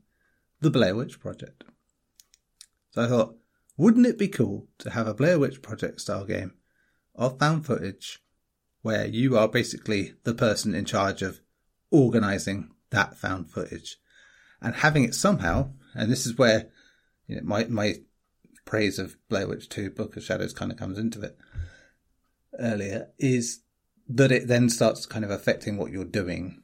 You know, in the moment, you know, it starts influencing you and really corrupts you, you know, and so I suppose it was somewhere between like The Ring and that, you know, in that it's a malevolent video. But I really like the idea of that you would just have like all these hours and hours of footage, some of it that doesn't really matter, some of it that you could just leave on the cutting room floor, but you could sort of piece things together to tell the story how you see it, and then also have the trouble of dealing with that story in your own life at the same time.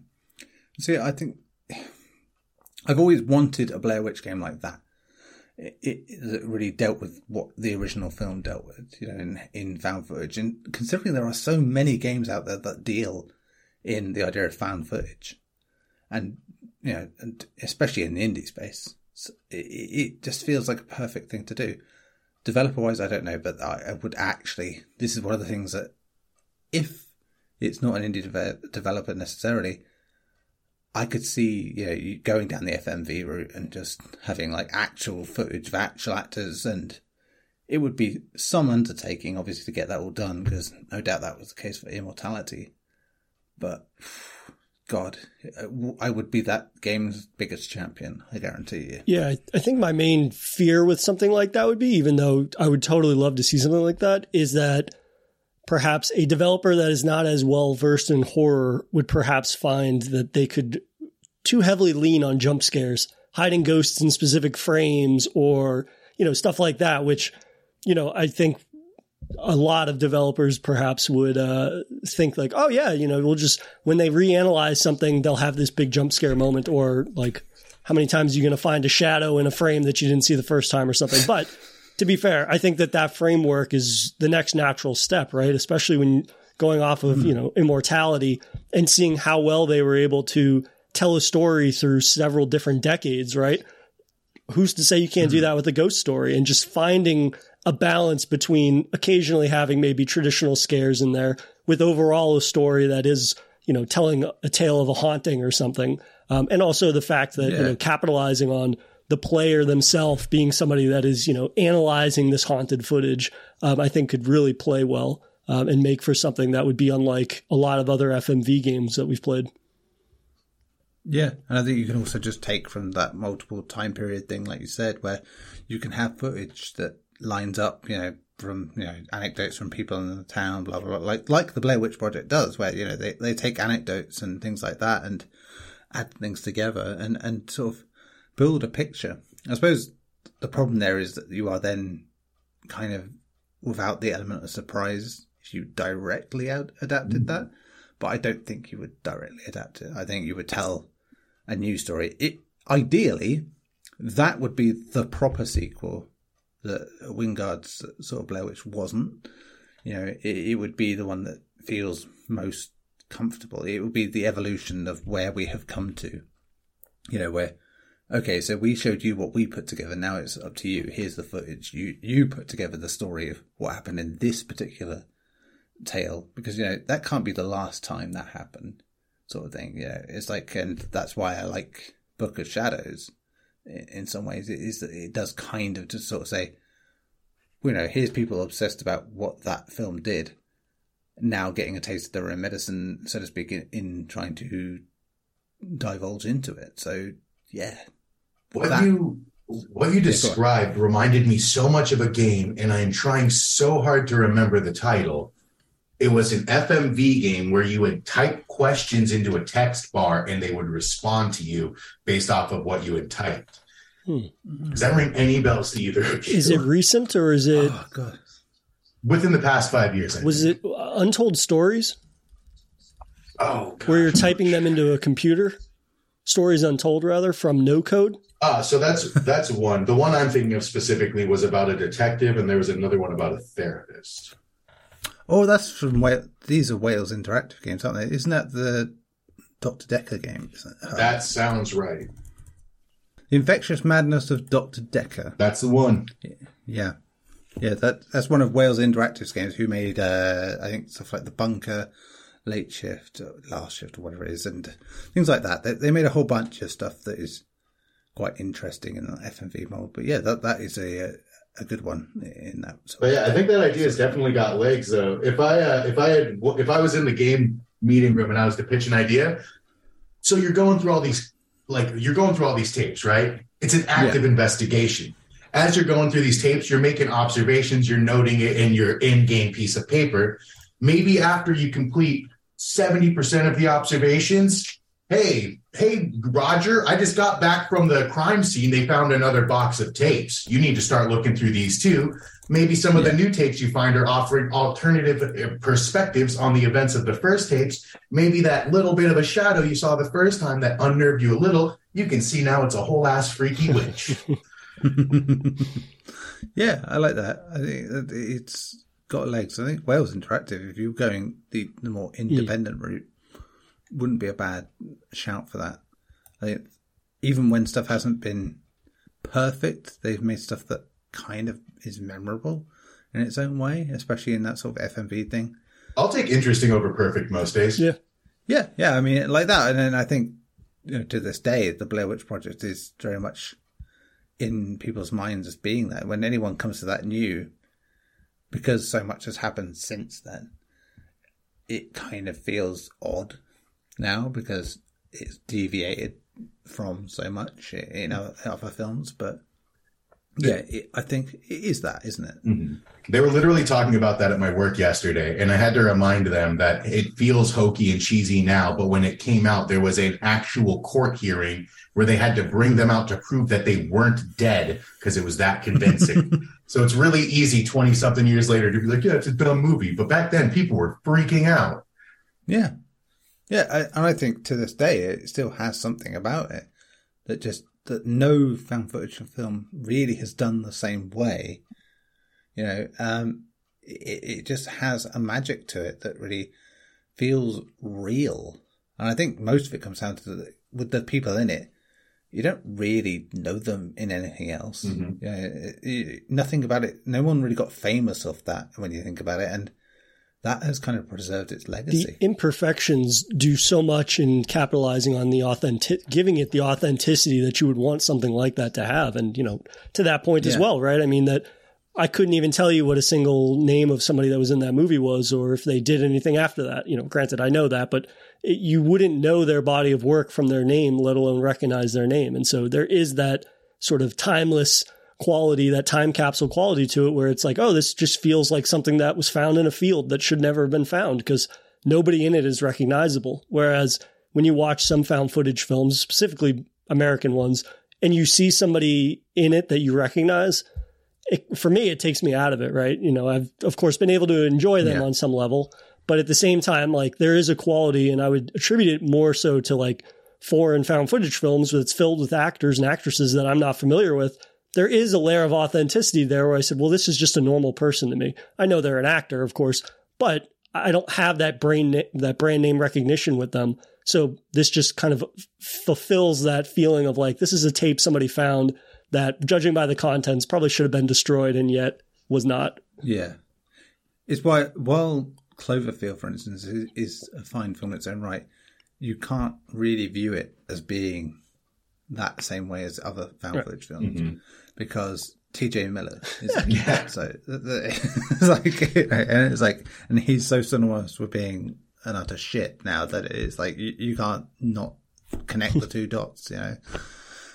But yeah, and J.J. Abrams. So, but yeah, sorry, deviation. But yeah, that would be wonderful in my eyes. Found footage that, I mean, I think we discussed this a little bit when we were talking on a Horror Whites episode about that game that was like the film As Above, So Below. Catacombs, I think it was called.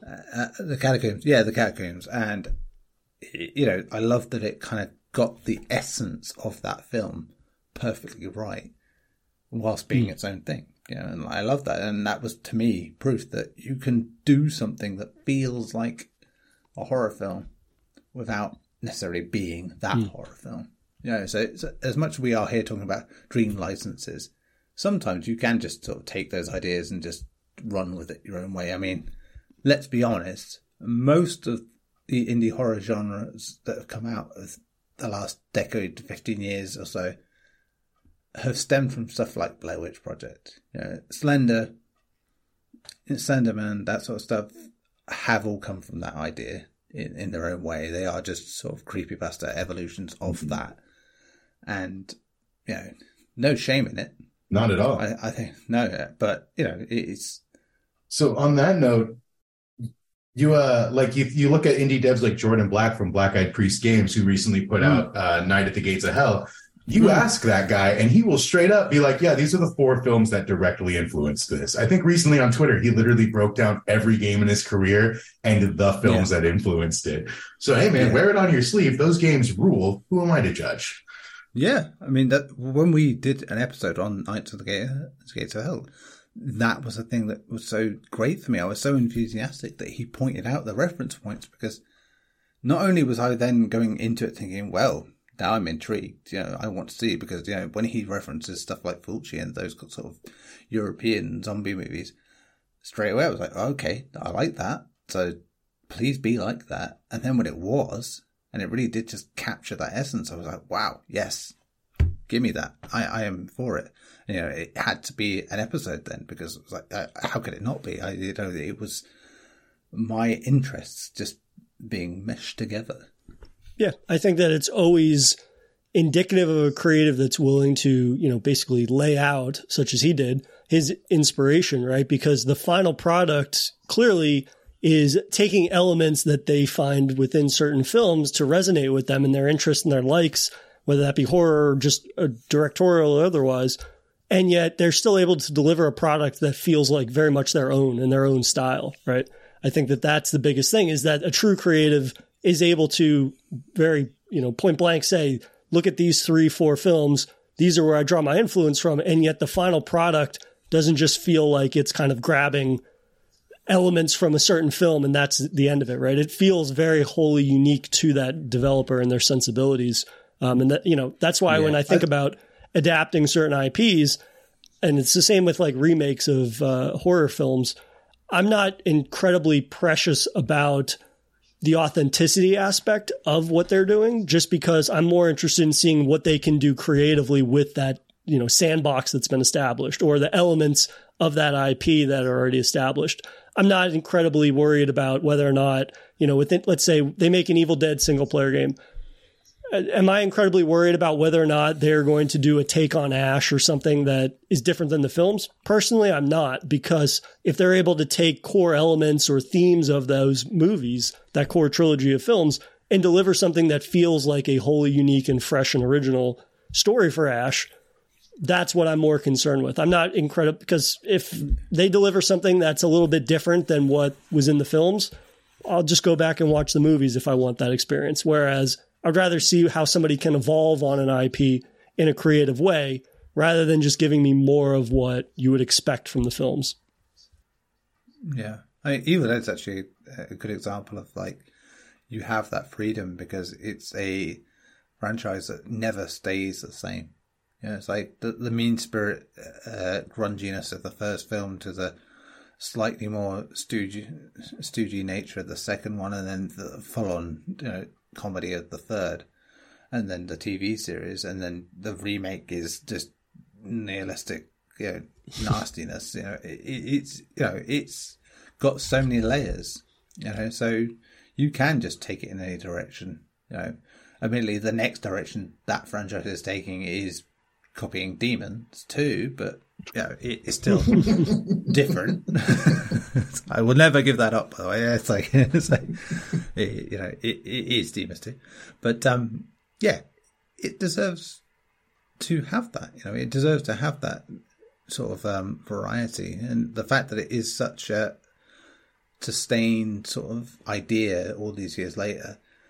When I think of horror game franchises, you know, based on like the horror game license itself rather than any outside license, you think of Silent Hill, where it got to the point where those first three games have kind of sort of got ideas that have mushed together over time, where to the casual observer, they're all the same thing.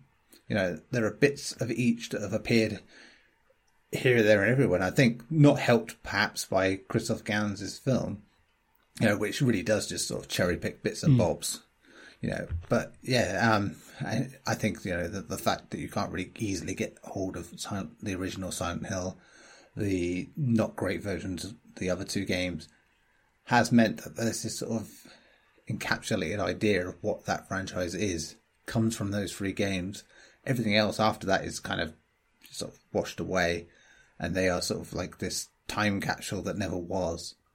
Yeah, and yeah, it's interesting, and that's where all the ideas come from. To date, you know, where Christoph Gans is out there sort of doing sort of bridge fingers, going, it's like, I'll do what the fuck I want. And the Pyramid Head, he can come back again. Who cares? It's like that. It's fine. It works. At least when Pyramid Head comes back this time, it'll make sense for the story. I mean, yeah, it's like, but I just love the way he put it. Like, it was like basically like, yeah, no, we're going to do it right this time. As if he wasn't the reason it was wrong last time. No, wait, I will say, I'll give that guy, like, that guy gets all the passes in my book, because as a Resident Evil fan, we know how much worse it could have been. Exactly. As I mean, I love how we he's get along so well. brazen with that. Yeah, he's so brazen with it, and I think that's the perfect sort of thing you want for a director. Someone who knows what they're doing, understands what they're working with, but also says, "Fuck it, this is my way." It's like, you know, it's like, if I want Pyramid Head in this film, who cares? It's like if I want the protagonist from the first game, who cares? Like that. It's like, it doesn't matter. It's like, that's what always killed me, was just the whole insistence that no, it needs to be a woman in the film, because no dad would ever care enough about their kid to go through that. It's like, yeah, it's like, and so that to me is just immediately funny that, you know, here's another film by Christoph Gans in the Silent Hill universe that is Silent Hill 2 that completely nullifies what he did in the first film that he made, but been long enough.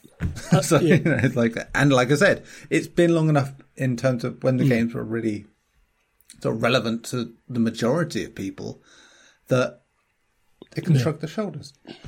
And now, in much the same way that you do get with a lot of remakes, Bloober Team's remake will basically end up readjusting the opinion of a lot of people, you know, and of what that franchise is and will do. And given this will end up sort of tying in, of course, you know, it's going to be this tied together thing. That's what Konami are going for. They're going for the universe mode thing, and fine. Yeah, it's fine. I think do what you want with Silent Hill 2.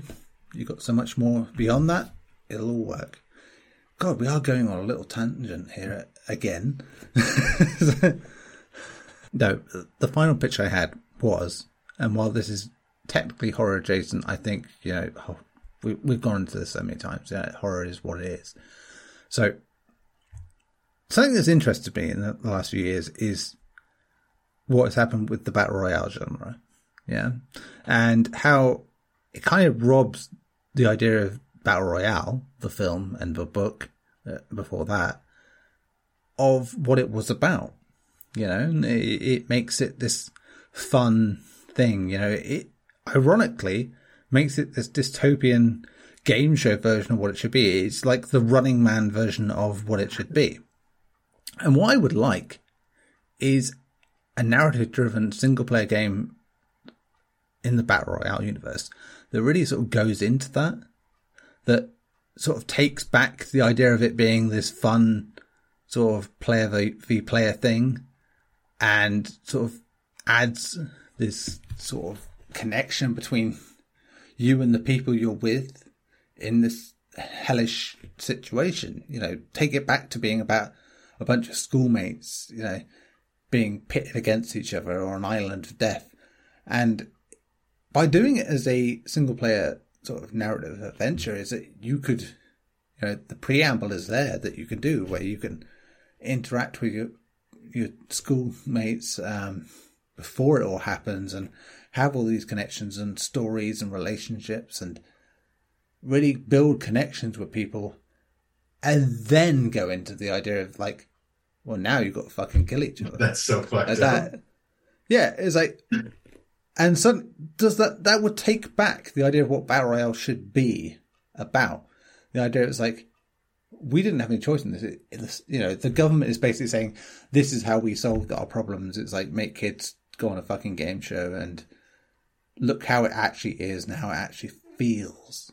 You know, and it would be, to me, I think it would just be the perfect way of sort of claiming that, reclaiming that, you know, and making it a thing that isn't abject horror, you know, that you would ever be put in this situation and have no choice over it. You wouldn't be choosing to be in this situation. You would be given it.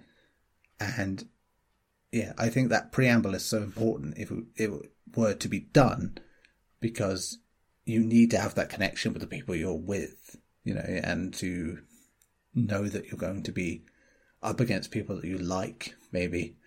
And I don't know who would do it, you know, in developer terms, but I think something that would offer up maybe a different path each time you do something would be interesting. But yeah, the idea that you could come up against people that you might like the idea of and then have to kill them.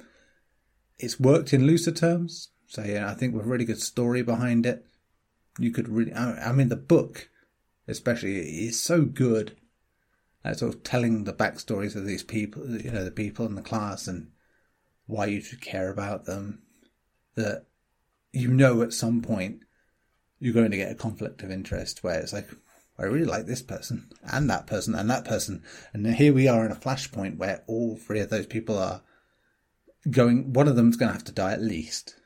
You know, it's like, you don't want that.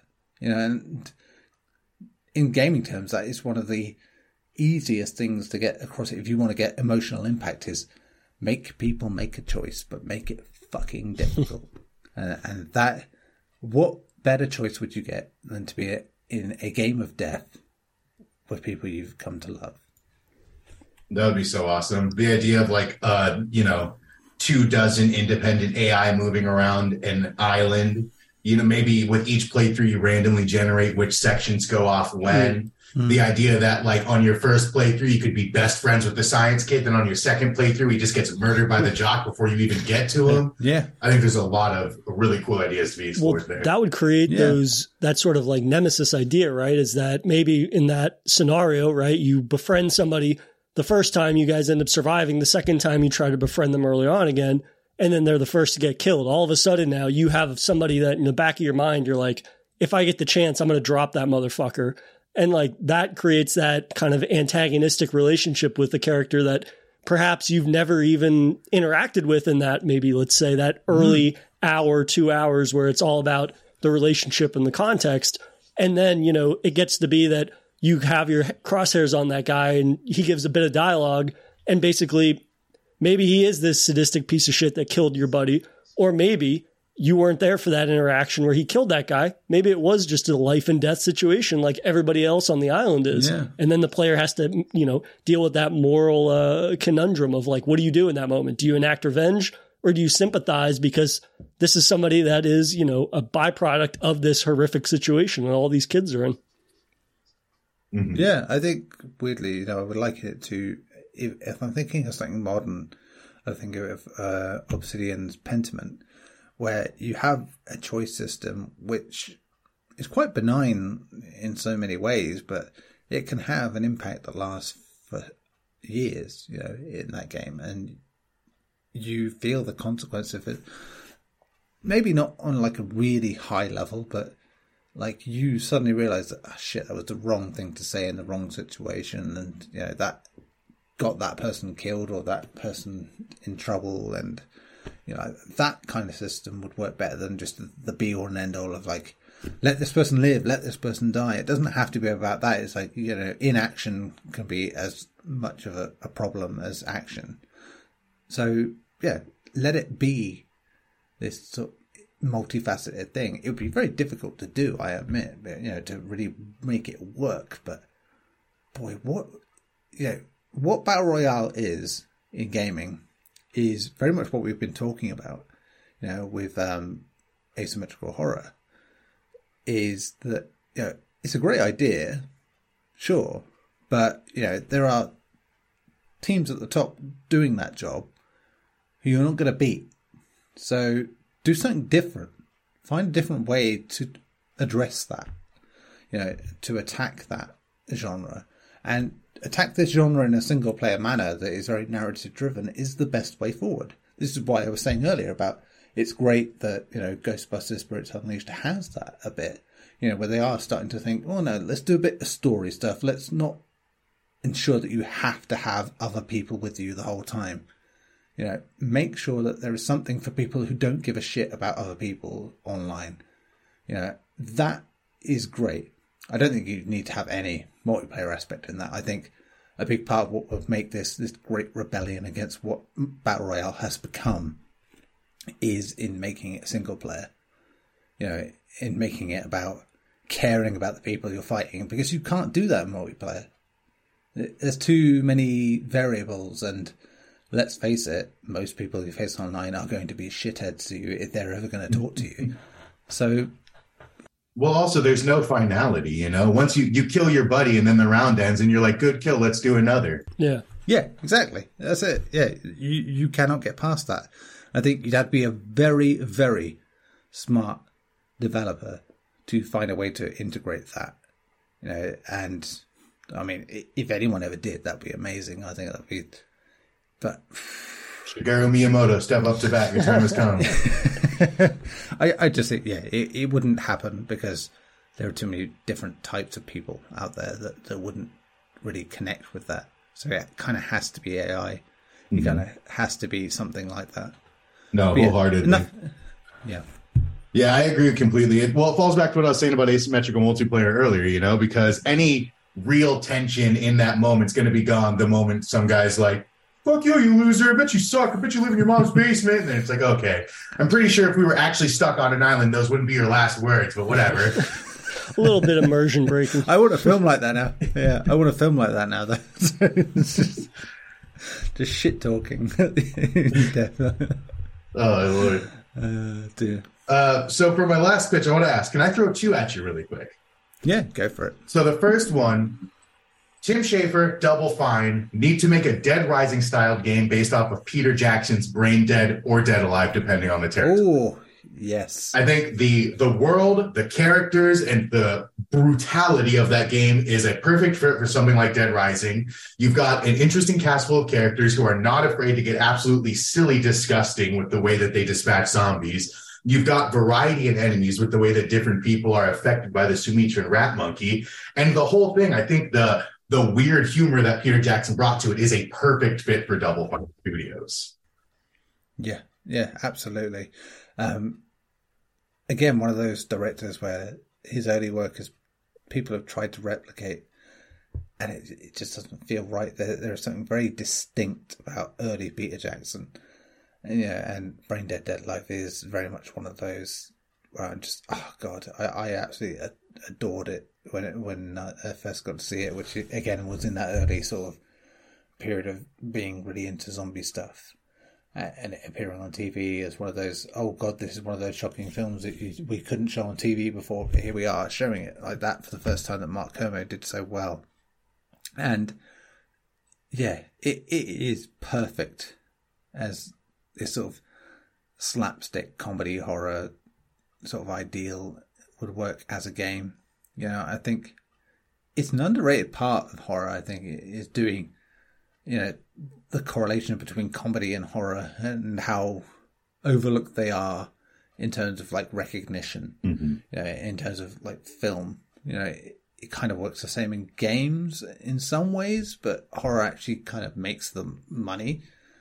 Comedy in games, you know, it's very hit and miss. Horror comedies in general, they dance such a fine line between the two genres that they're dabbling in that, you know, if you have one half of the film that leans too heavily into one or the other, then the entire thing can kind of fall apart. And that's why Brain Dead, you know, is an example of a movie that, you know, is able to walk that line, because you have not only his very silly sensibilities with the humor side of things, but, you know, and especially, you know, thinking about that, how the film ends, but throughout the film, there's that attention to, you know, that over the top practical effects and the gore and everything that, you know, personally for me, like horror comedies, I'm so split on, because generally I find them to be too funny, but then they lose some of that horror aspect, or the vice versa for me. You know, it's a personal gripe of mine, but I mean, that's why that film stands out, because it walks that line, in my opinion, perfectly in a way that so few films that set out to do something similar just don't. Well, yeah, I think so. In game terms, I think what you want to look for in making the perfect sort of casserole here is stuff like Dead Rising, enough, like we're talking about, where yes, there's a horror element to it, and it can be horror incarnate, you know, in terms of like scaring you and making you worry and being anxious, but also just in terms of like the repulsiveness. Right, exactly. Of it. I mean, I think the big problem that gets hit on with horror comedy is that something has to be scary because it's horror, which is not true. We know this. It's like, you don't have to be scary to be horror. It's not about scaring you. It's about unnerving you. It's about grossing you out. It's about, you know, titillating you with things that shouldn't really be regarded as being things you should be titillated by, you know. And, you know, Dead Rising and Dead Alive, Brain Dead get this exactly right. You know, the absurdity of ultra-violence, you know, and, you know, this year we've had that with Terrifier 2, yeah, where you have a film that is very much like, very, very much into the idea of like, this is vicious, this is mean, but also it's fucking Buster Keaton. You know, Terrifier 2 is pretty effective, man. I can't even salt my food anymore. I've all but stricken that is mashed really potatoes from my diet.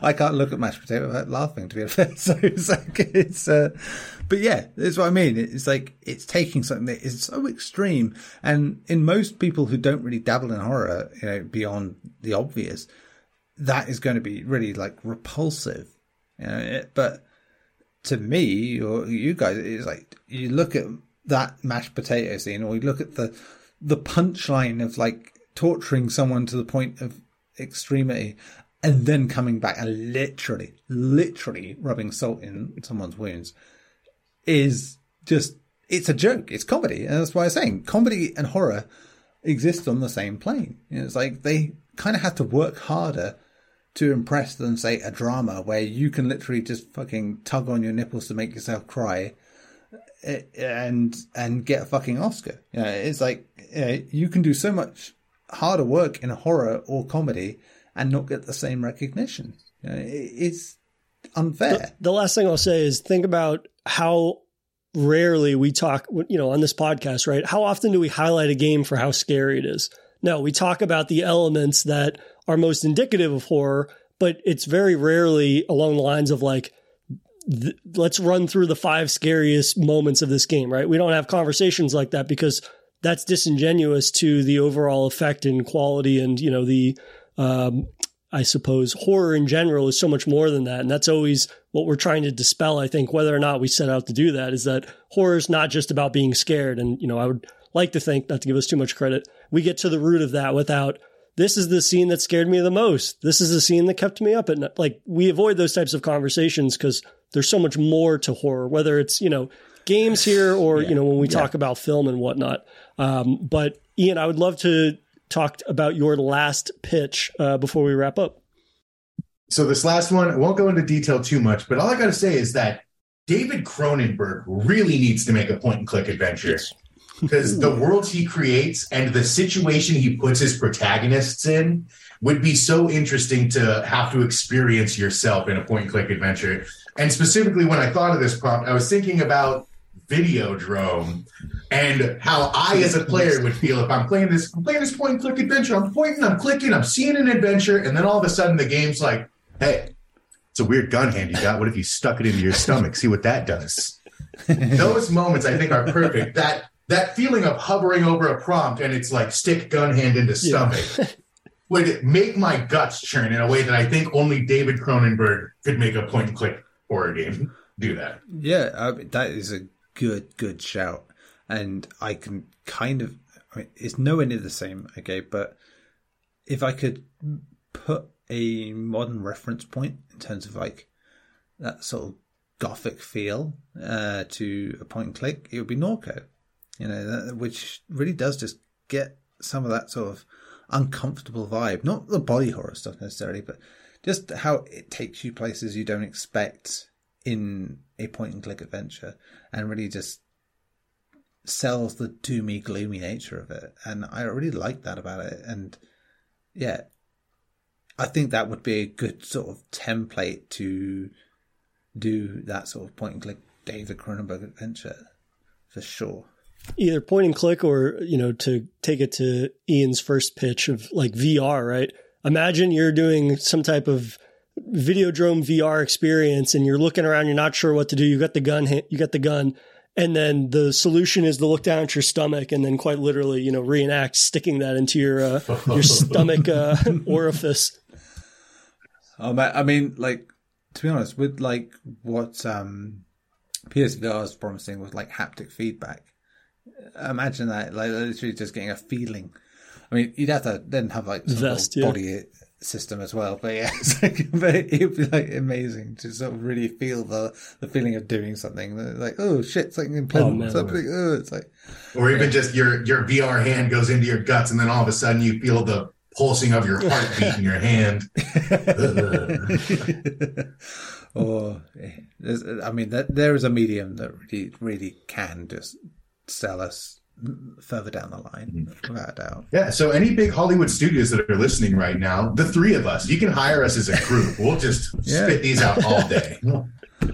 I will be paid in fried chicken. It's fine. If any studios out there want to pay me in light beer and fast food, I would be more than willing for them to pick my brain for an hour or a month, for as long as they would like. Yeah, ale's fine too, personally. But Ian, man, this was an absolute pleasure. I was so happy that we could get you on here to chat, and you brought us such a fantastic topic for this week, and I think we got more than our money's worth out of that topic. So before we let you go, I would love for you to plug some of your socials where people can find all of your fantastic articles for Dread XP. So frankly, it's just the 2 right now. You can go to Dread XP, you can go to author. It's just dreadxp.com/author/iMarvin. It's going to bring you all of my articles. I would love for you to become one of my dear readers and see everything I'm putting out there. I'm always just trying to give a platform to indie devs because they're making some cool stuff and more people need to see about it. But aside from that, really, it's just what I'm doing on Twitter. I'm trying to make some bigger moves in 2023 with some YouTube video essays and such, but none of that's come to light yet. So for the time being, fine to be on Twitter, read my articles, and then argue with me on the internet about video games. Yeah, and I will add, Ian is really bloody good when it comes to interviewing developers. One note, Retro Radical on Twitter. That's how you'll find me. Yes, that's it. Yeah, I mean, Ian is, honestly, he is superb at getting some really good answers out of these developers, and really, having the understanding of what they're doing, at that level. I think when you get to certain, when you work for certain sites, you are very much generalizing, I think, in terms of when you are interviewing a developer. I think Ian has such a great understanding of the horror space and the people working in that space that he knows the right kind of questions to ask. And I have to say, your interviews are always really fascinating in that regard. Thank you. I love to hear it. Yeah, so people should always check that out. Yeah, man, this was an absolute pleasure. Thank you again. No, it's my pleasure. Thanks for having me, guys. And yeah, dude, anytime in the future you want to talk games, shine the rad signal in the sky, and I'll be there. Absolutely. We will be sure to do Absolutely. that. Thank you for listening to another episode of Safe Room. If you enjoy the show, please rate us on iTunes and follow us on Twitter, if that's still around at the time of this episode being released, at Safe Room Pod for show updates. You can also join our Discord channel, Safe Room Podcast. You can also drop us an email over at saferoompod@gmail.com if you'd like to share your thoughts on a game we're going to cover. Thanks again for listening, and we'll see you guys next Monday.